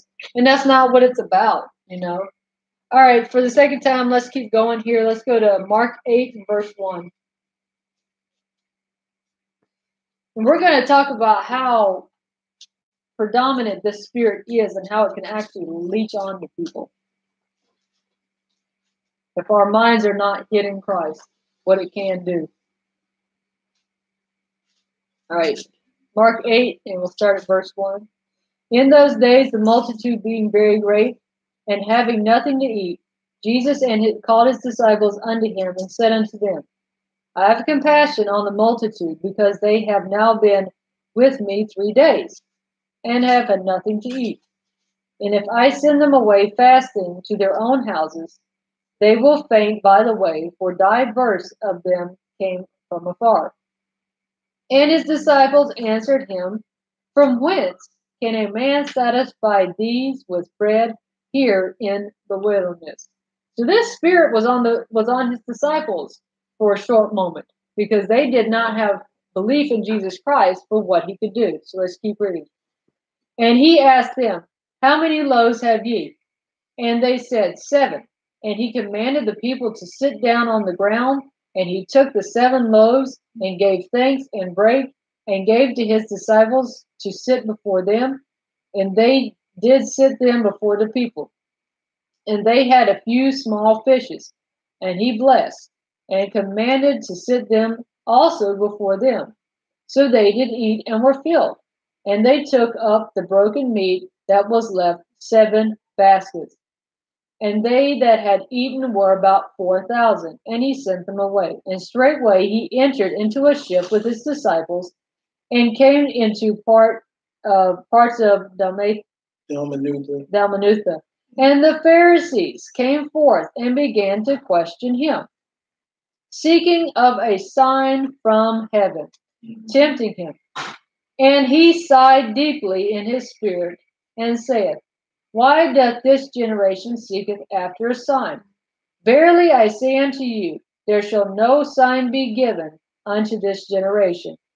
And he left them and entered into the ship again, departed to the other side. Now the disciples had forgotten to take bread, neither had they in the ship with them more than 1 loaf. And he charged them, saying, Take heed, beware of the leaven of the Pharisees and the leaven of Herod. And they reasoned among themselves, saying, It is because we have no bread.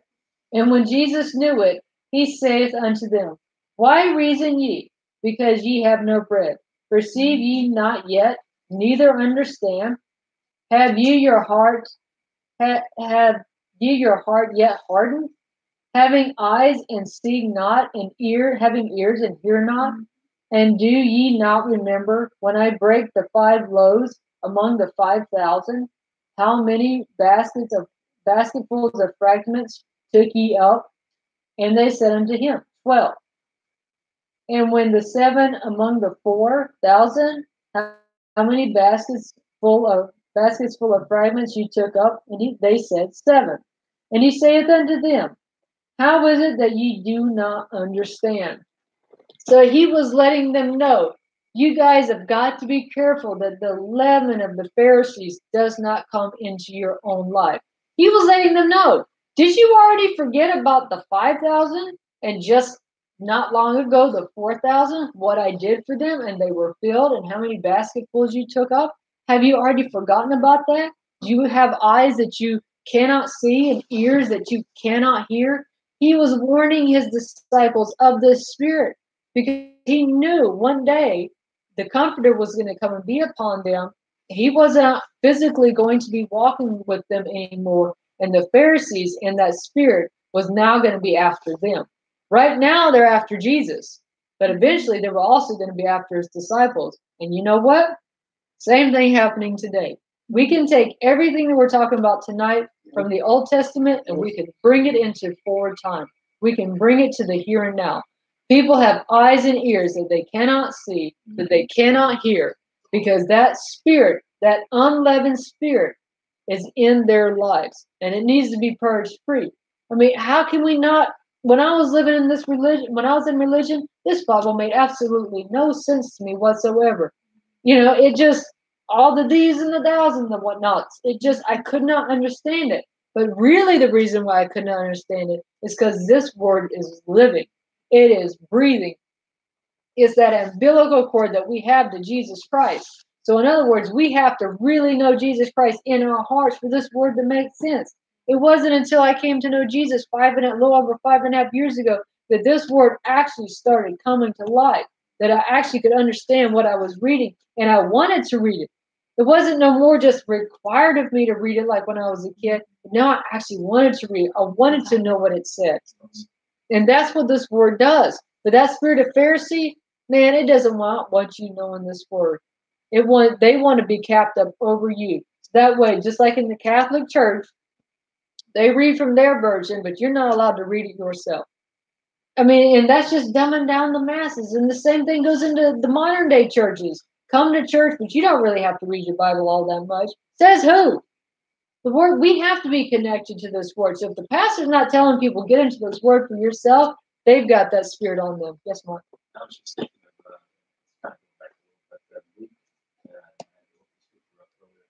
of Luke 16, when they talked about the rich man and Lazarus, and how he wanted to go back. He talked to Abraham across this big gulf and said, hey, you know, if you send me back, if somebody comes back from the dead, maybe they'll believe, they'll understand. And he's like, you know what? They have the prophets, they have Moses and all of them. they don't believe them, listen to them, they're not going to believe you. It seems like that's the blinders that you discuss in the spirit of Pharisee, or that's over the people. Your eyes are not open. You are not going to hear unless the Holy Spirit just pierces your heart with this, with the word of Christ. Yes. Says, hey, you are a chosen one. I'm going to break this shell and to awareness. It's scary. Just to be blinded. Even we as Christians got to be careful because we can fall into complacency and blinding. Get caught up in something, you're in trouble. That's true. That is so true. And it's like, this has been talked about before, but if we're not actually out actively talking to people about Jesus Christ, we can become complacent, because that's happened to me in my own life. All of a sudden you're watching one Christian movie here. Now one Christian movie turns into another worldly movie, and you haven't touched your Bible in days. And that's when it's just like the Lord he'll let something happen. He'll let something happen, but he'll take his hand back off of you, saying, "You're not of me right now.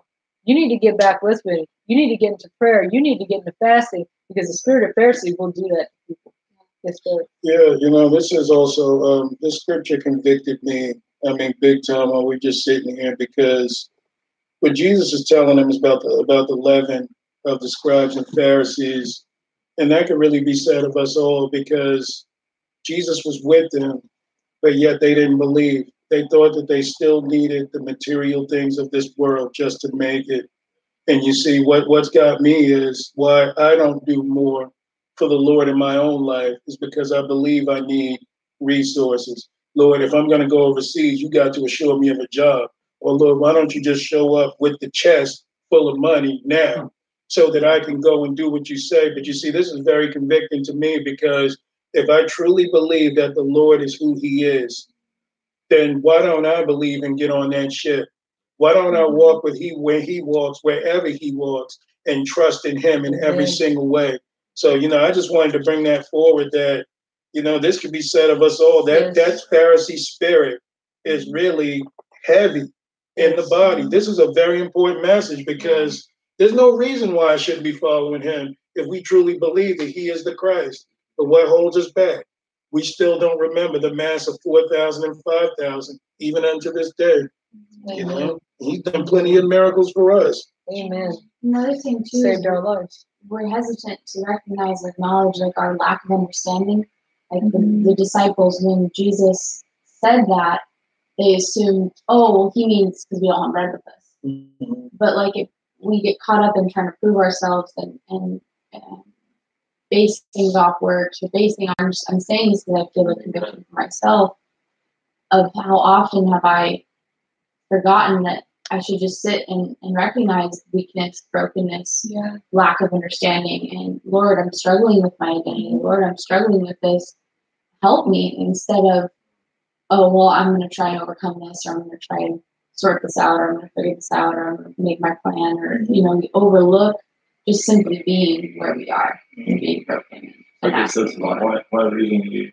So, why right. why are you reasoning? Don't reason. Yeah. Seek God. Great points. Both of you, great points. And it's true for all of our lives. It's like, that's why we have to be so real in our walk with the Lord.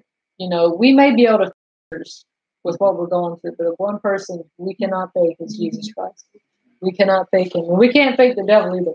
He knows too, sometimes, some of the things that we're going through, and he will hit those pressure points. And he will hit our minds. And that's why the scripture also says that we cannot get weary in well-doing. Because when we get weary in well-doing, Satan is sitting right there.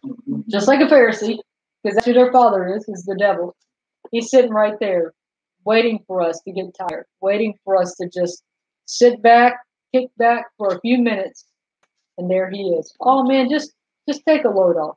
Just relax. Just go to church, maybe just go to church this Sunday, and then, take the rest of the day and rest or whatever.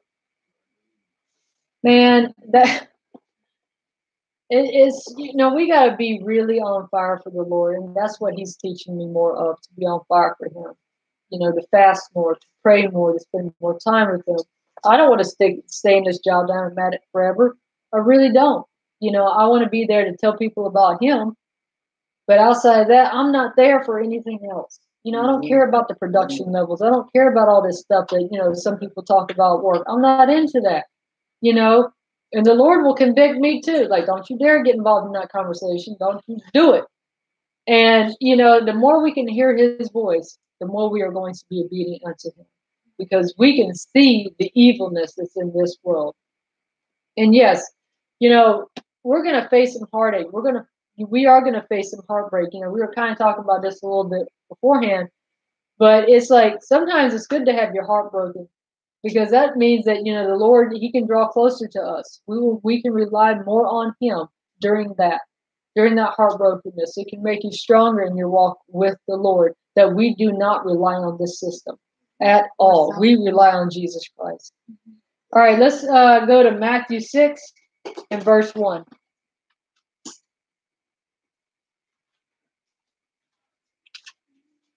And after Matthew 6, we're going to go to Hebrews 10 and then close out from there. So Matthew 6 and Hebrews 10. All right. Matthew 6, verse 1, I'll start reading. Take heed that ye do not your alms before men, to be seen of them. Otherwise ye have no reward of your Father which is in heaven. Therefore, when thou dost thine alms, do not sound a trumpet before thee, as the hypocrites do in the synagogues and in the streets, that they may have glory of men. Verily I say unto you, that they have their reward. But when you do your alms, let not thy left hand know what thy right hand doeth, for thine alms may be in secret, and thy Father which seeth in secret himself shall reward thee openly. So when you're doing this, when you're doing your alms, or if you're, you know, giving to somebody, we're not supposed to make a loud noise about it. You know, we're not supposed to be saying, hey, look what I did here, look how much I gave here, because that's what the hypocrites do. That's what the Pharisees do. They make a loud noise. You know, I went out and I talked to this person about Jesus Christ, and they came to know the Lord through me. And that's what the hypocrites do, and that's for self-glory, is what it is. That's pride because you want people to know. One thing about the religious setting that I never agreed with was when people would go out on visitation on Wednesday nights, they would make a scene about it in the church. And people would actually get up in front of the church and say, well, I led this many people to the Lord, and I led this many people to the Lord. That causes pride on the inward part. And strife, yes, yeah. Because it can cause other people to be jealous.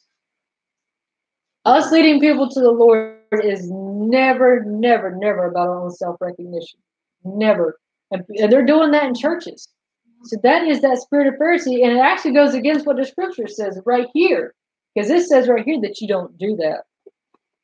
All right, verse 5. And when thou prayest, thou shalt not be as the hypocrites are, for they love to pray standing in the synagogue and in the corners of the streets, that they may be seen of men. Verily I say unto you, they have the reward. But thou, when thou prayest, enter into thy closet, and when thou hast shut thy door, pray to thy Father which seeth in secret, and thy Father which seeth in secret shall reward thee openly. But when you pray, use not vain repetitions as the heathens do, for they think that they shall be heard for their much speaking. Be not ye therefore like unto them, for your Father knoweth what things ye have need of before ye ask him. After this manner, therefore, pray ye, Our Father, which art in heaven, hallowed be thy name. Thy kingdom come, thy will be done, as it is in heaven. Thank you. Give us this day our daily bread, and forgive us our debts, as we forgive our debtors. And lead us not into temptation, but to deliver us from the evil. For thine is the kingdom, and the power, and the glory, forever. Amen.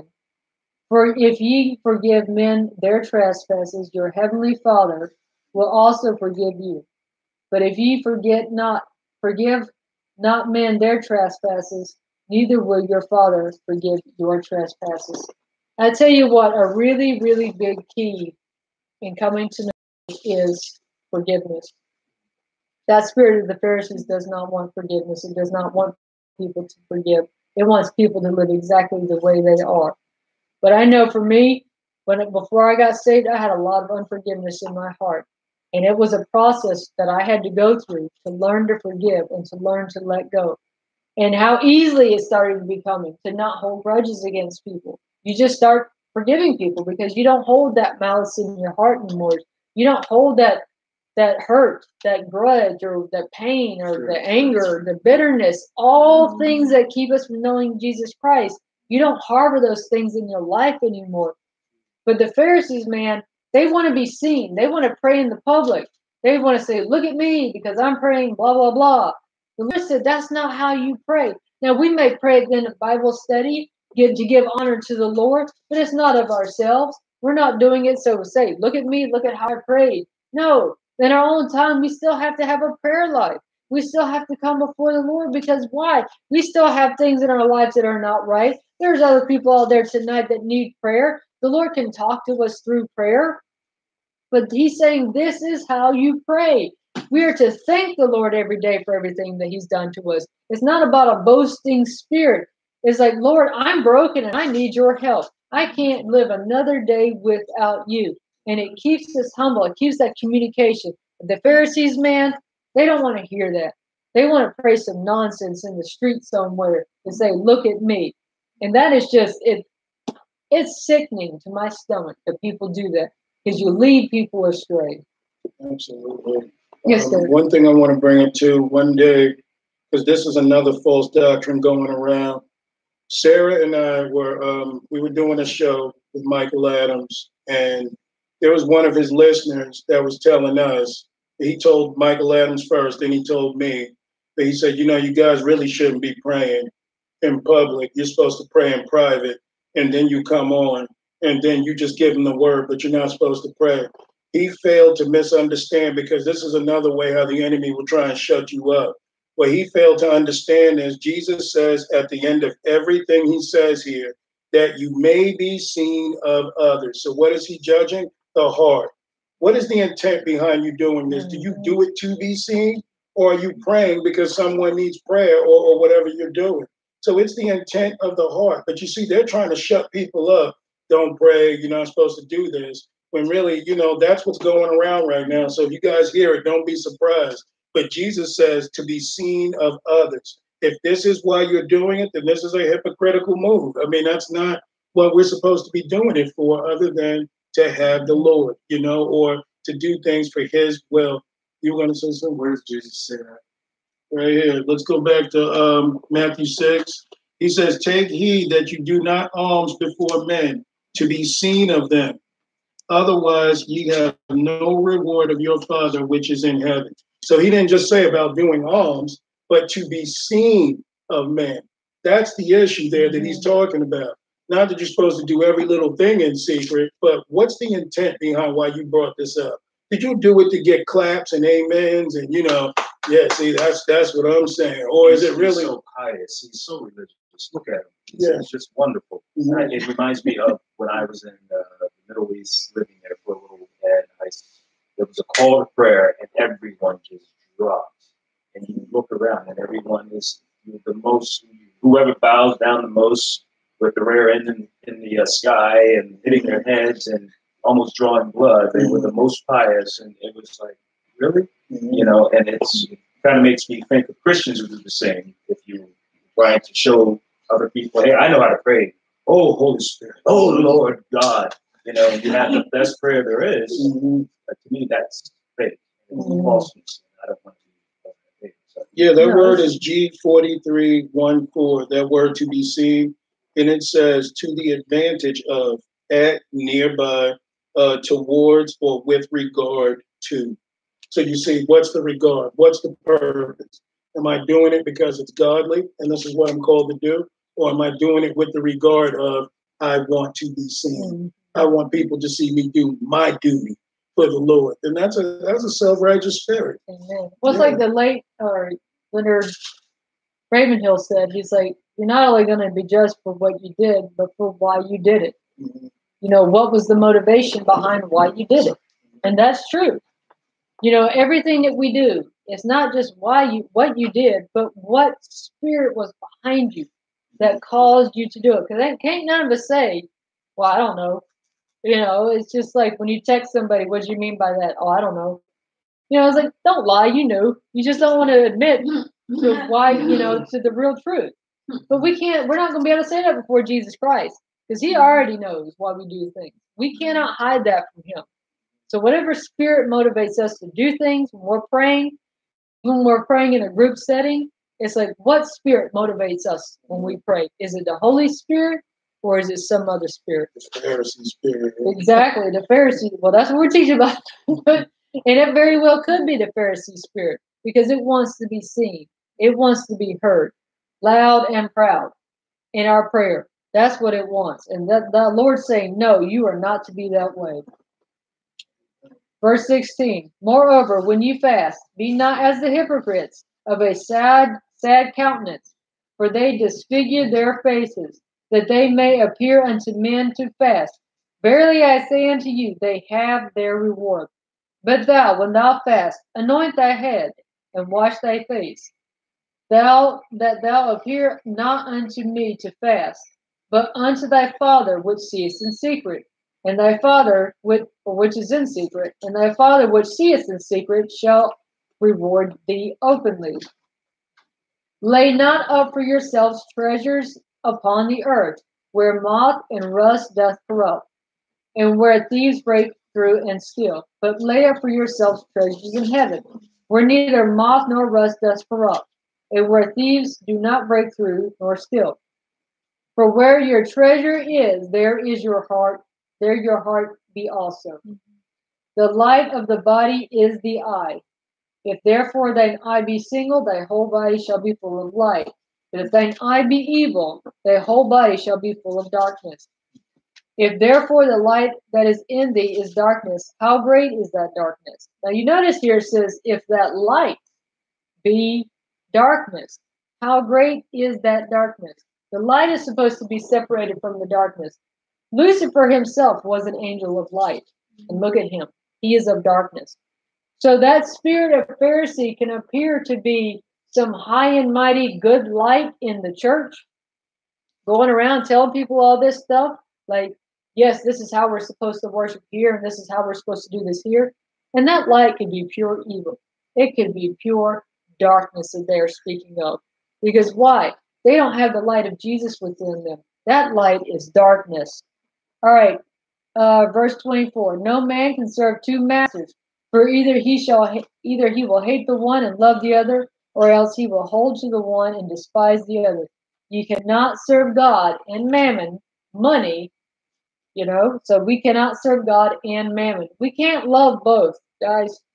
And that Pharisee spirit does not love God, and they love money. They love the tithe. So we have to make a choice as to who we're going to serve, either God or the devil. All right, last scripture of the night. Let's go to Hebrews 10. I know I sound like Derek. Hebrews 10 and 1, verse 1. So this doesn't mean that you can't have money. He says to serve money. Right. There's a difference there, because some people will remove their beliefs just for the sake of, I need a job, I need money. And you can't do that because then you're serving the money. The money is dictating to you what you can and cannot do in order to obtain it, you see? But if having money is not the issue, serving the money is the issue. How did you make the money? How you spend the money? That goes for everybody.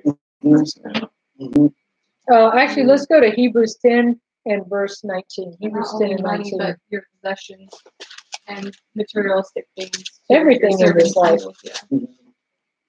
Anything in this life can be an idol. Yeah. It doesn't matter what it is, anything, but money is the big one. And more people today want to serve money, they want to have it. And the Lord knows who he can trust with the money he gives. He knows, because that person will not hold on to it, they will not hoard it. The Lord could give somebody $1 million and they say, Lord, this is not my money, this is yours. What do you want me to do with it? But a self-centered, egotistical, worldly person, what's the person they're going to do with that money? Probably go to Vegas and blow it, because that's a worldly mind. Yeah. father that blessed him, and he inherited the father's blessings. He went out and he spoke what the father gave him. And he came right back. He came to his senses, said, why am I wallowing with the pigs? I need to go back to my father. But when he went back, you notice he was proud when he left, and he was humble when he came back. And so sometimes the Lord has to allow that to happen in our lives. Like, you're too proud right now, so I'm going to go out. I'm going to let you go out, wallow in the world, have your fill of the world. And when it doesn't fill you, when it doesn't satisfy you like you think it is, hopefully you'll come back. Because he came back and he's like, man, I'll just be like one of his hired servants. He's like, I don't even expect. Because apparently, it sounds like he left him on a pretty bad note. So he's like, I don't even expect that he's going to let me be his son. I don't even expect that, right? That's how lowly he came back. And when the father saw him, he ran out, kissed him, gave him his robe, put a ring on him, said, go kill the finest calf. My son has returned. And you know what? That is a really good point. I'm glad we're on that story. Because the spirit of the Pharisee had fell on the other brother. Great point. He jumped around. It fell on that brother because he was jealous at that point. He's like, why can I never have a party for my friends? The father says, you've been here the whole time. You've been doing what I've asked you to do. But that spirit of Pharisee can do that to people. You see somebody new coming in off the street, lowly, looking, pretty tore up and bad. That spirit, we don't allow that here. I'm sorry. When you go have, get cleaned up and stuff, you can come back here. And that person could have been a prostitute, homeless, coming right off the street with the clothes on their back. You're just now turning them around and having them walk right back out into the sin that they started with. Why? Because of that spirit in that church. And those people will be judged for that, for doing that, for turning people right back into their sin. All right, Hebrews 10 and verse 19. Having therefore, brethren, boldness to enter into the holiest by the blood of Jesus, not by the Pharisees, by the blood of Jesus, by a new and living way, which he hath consecrated with us, through the veil, that is to say, his flesh. And having a high priest over the house of God, let us draw near with a true heart and full assurance of faith, having our hearts sprinkled from the evil conscience and our bodies washed with pure water. Let us hold fast to the profession of our faith without wavering, for he is faithful that promise. And let us consider one another to provoke unto love and to good works, not forsaking the assembling of ourselves together, as the matter of some is, but exhorting one another, and so much more as ye see the day approaching. What's that day that's approaching? That's that last day that's coming. So when we're in this, yes, we do exhort one another to love. Yes, we are in the body of Christ. We are fellowshipping one another with one another. Iron sharpeneth iron. But at the same time, man, sometimes we may have to correct one another to make sure that we stay in the faith. Because that's the part of love. That's the part of pure love of Jesus Christ. When you see your brother or sister falling away, and you want to make sure that they don't fall away. But sometimes that means some feelings may have to get hurt for that to happen. But you know what? I'd rather have my feelings hurt than go to hell. And I praise the Lord for brothers and sisters who are strong enough to say, if I'm wrong, they're going to tell me I'm wrong. And but why? Because that's love. That is the true love of Jesus Christ that's in every one of us. Verse 26. For if we sin willfully after that which we have received the knowledge of the truth, there remaineth no more sacrifice for sins, but a certain fearful looking forward of judgment and fiery indignation, which shall devour the adversaries. He that despised Moses' law died without mercy under 2 or 3 witnesses. Of how much sore punishment suppose ye shall be thought of? Shall he be thought worthy, who hath trodden under the foot the Son of God, and hath counted the blood of the covenant, wherewith he was sanctified, an unholy thing, and hath and hath done despite unto the Spirit of grace? For we know him that hath said, Vengeance belongeth unto me. I will recompense, saith the Lord. And again, the Lord shall judge his people. It is a fearful thing to fall into the hands of the living God. So there are people out there today that are standing behind the pulpit, and they are taking the Son of God and they are trampling him under their foot. Why? Because if they preach the truth, people may not be in their congregation anymore. People by the droves may not sit in their stadium seats in Texas or somewhere.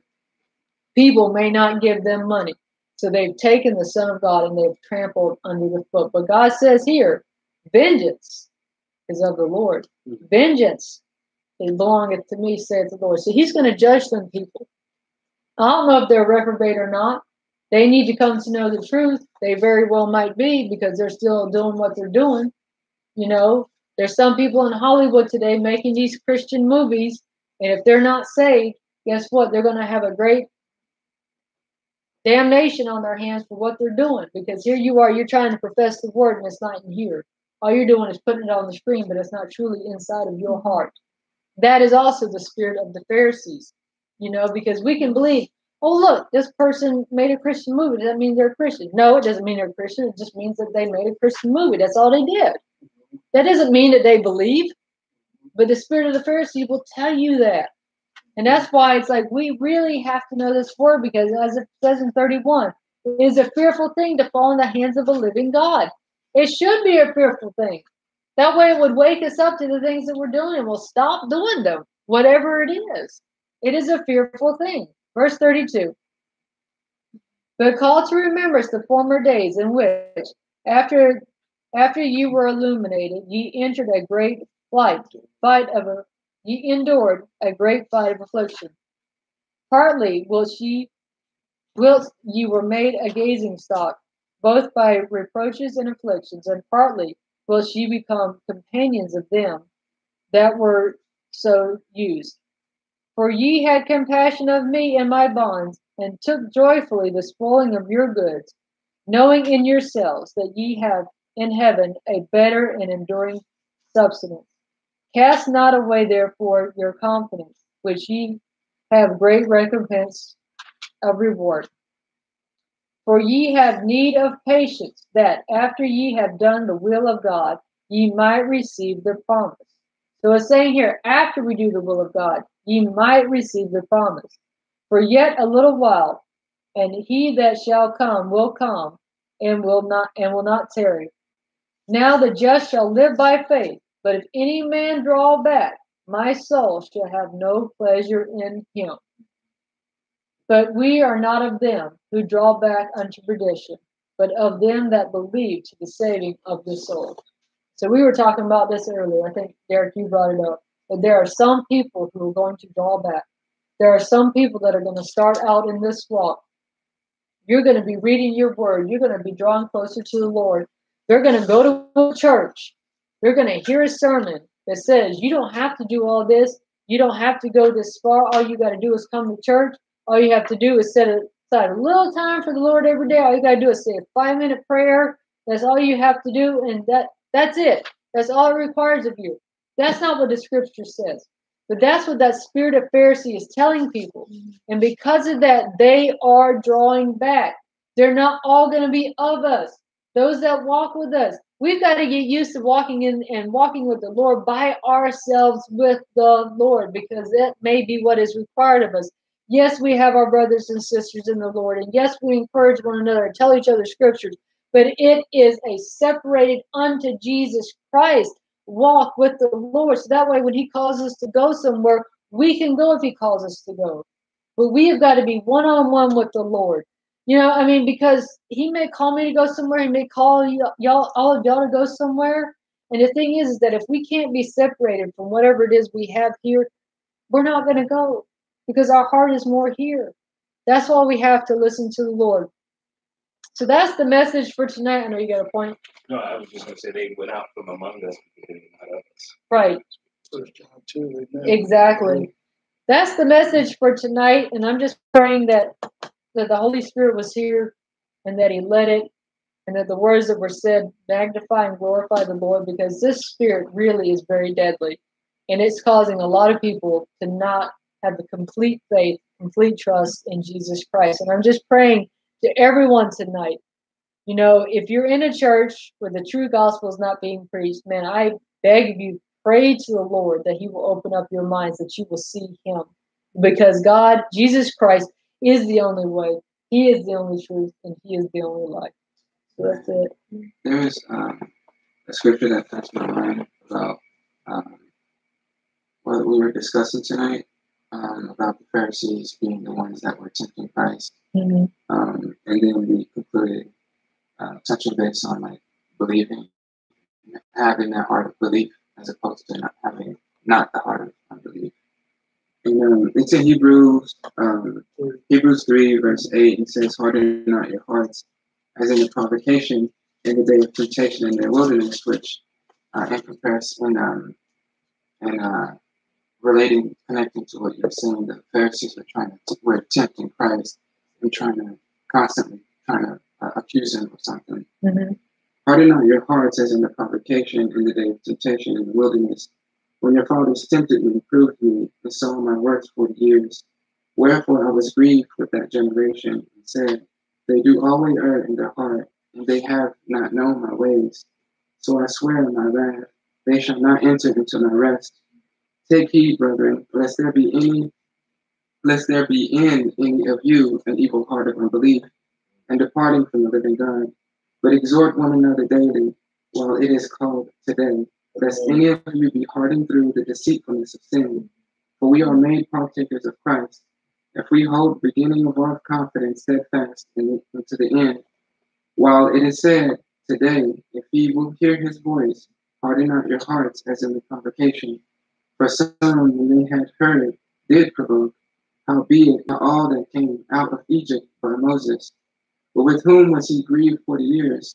Was it not with them that had sinned, whose carcasses fell in the wilderness? And to whom sware he that they should not enter into his rest, but to them that believe not? So we see that they could not enter in because of unbelief." Right. Did you have something? And then we can close. You want to close this up? Yeah. Okay. All right. So that's the lesson. And, you know, if anyone's out there tonight and you're not saved, you know, come to know the Lord Jesus tonight, because we are not promised tomorrow. And we're going to pray out tonight. And if you're living a life that is not in accordance to the Lord, and you want to stop living that life, whatever it is, whether it's homosexuality or drinking, drugs, prostitution, fornication, the Lord can save you, he can heal you, and he can set you free from all of those things. So give your life to Jesus today.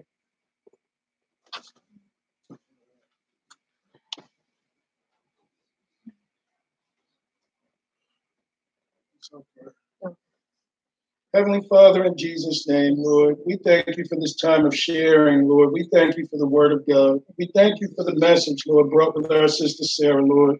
And I pray that people truly do hear about the Pharisee spirit, about how pride, Lord, you resist the proud.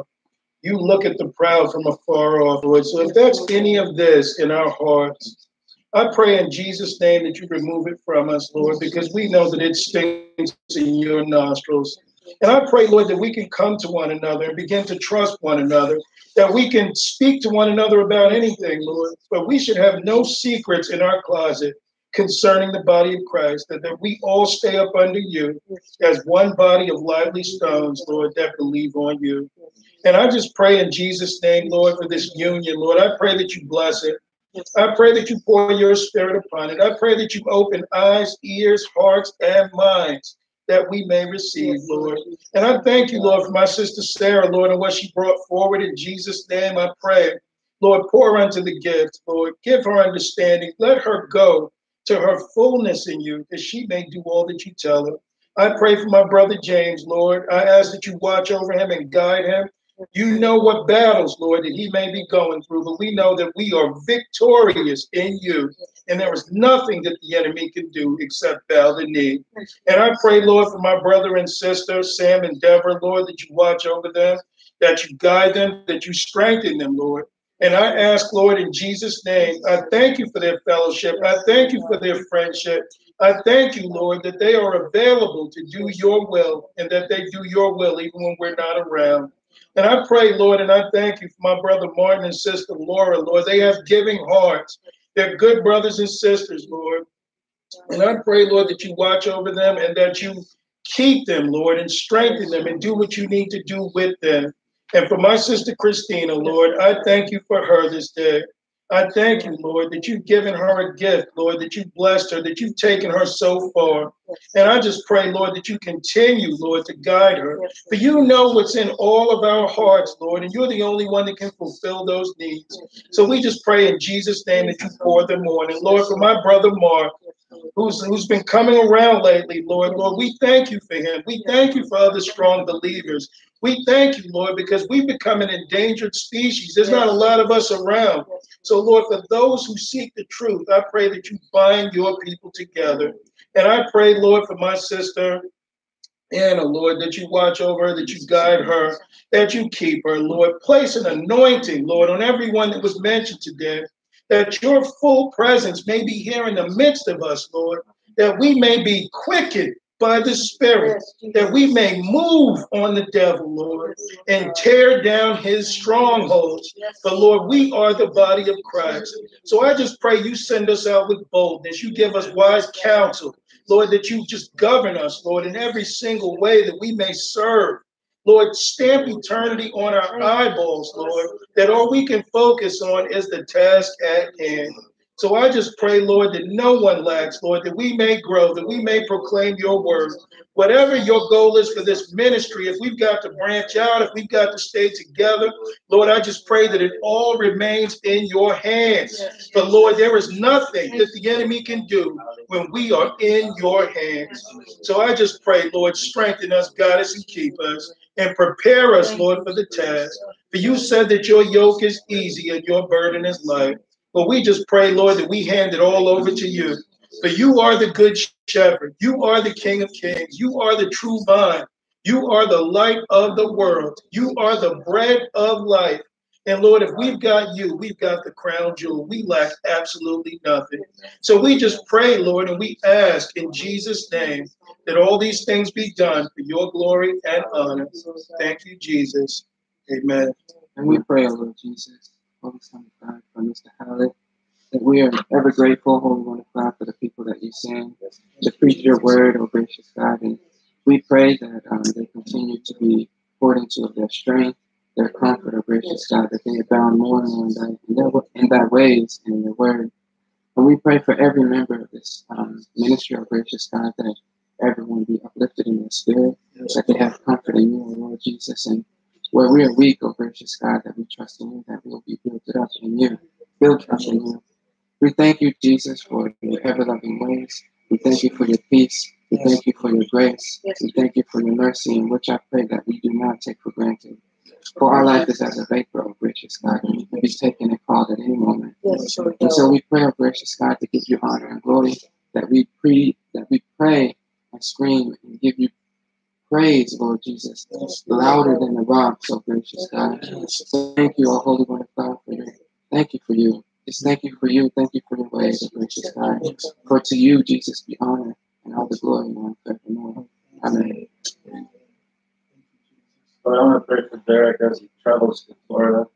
Please fill him with the Holy Spirit, give him the words that he needs to speak the truth. Give him everything that he needs to give him boldness. Fill him with the Holy Spirit. Overflow out of him.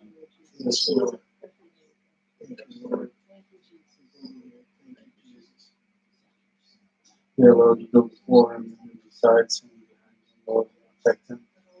And any plan the devil has for his trip, we cancel it in Jesus. You go forward before him to cancel it, send them to their work ahead of time. So that you receive everything that you for him there, and you give everything you have for him to get there. And I pray that he builds ties and friendships and relationships that can bless him to the future, encourage him in the future, and build relationships, God, that You're welcome.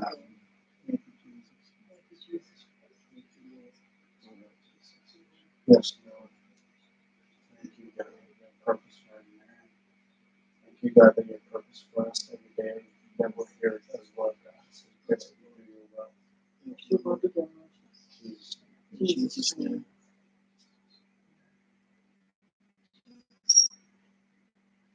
Well, I also want to thank you for Melissa, too, Lord, that you watch over her. Yes, As a mom, single mom that has her children, Lord, I ask that you watch over Devin and Easton, Lord. For Easton is a little warrior. He goes out to preach your word, Lord. And I pray that you keep your hands on him, Lord, and that you guide that family, and that you protect them, Lord, from all unrighteousness and the snares of the devil. We just pray, Lord, and we ask that those things be done for your glory and honor. Thank you, Jesus. Amen.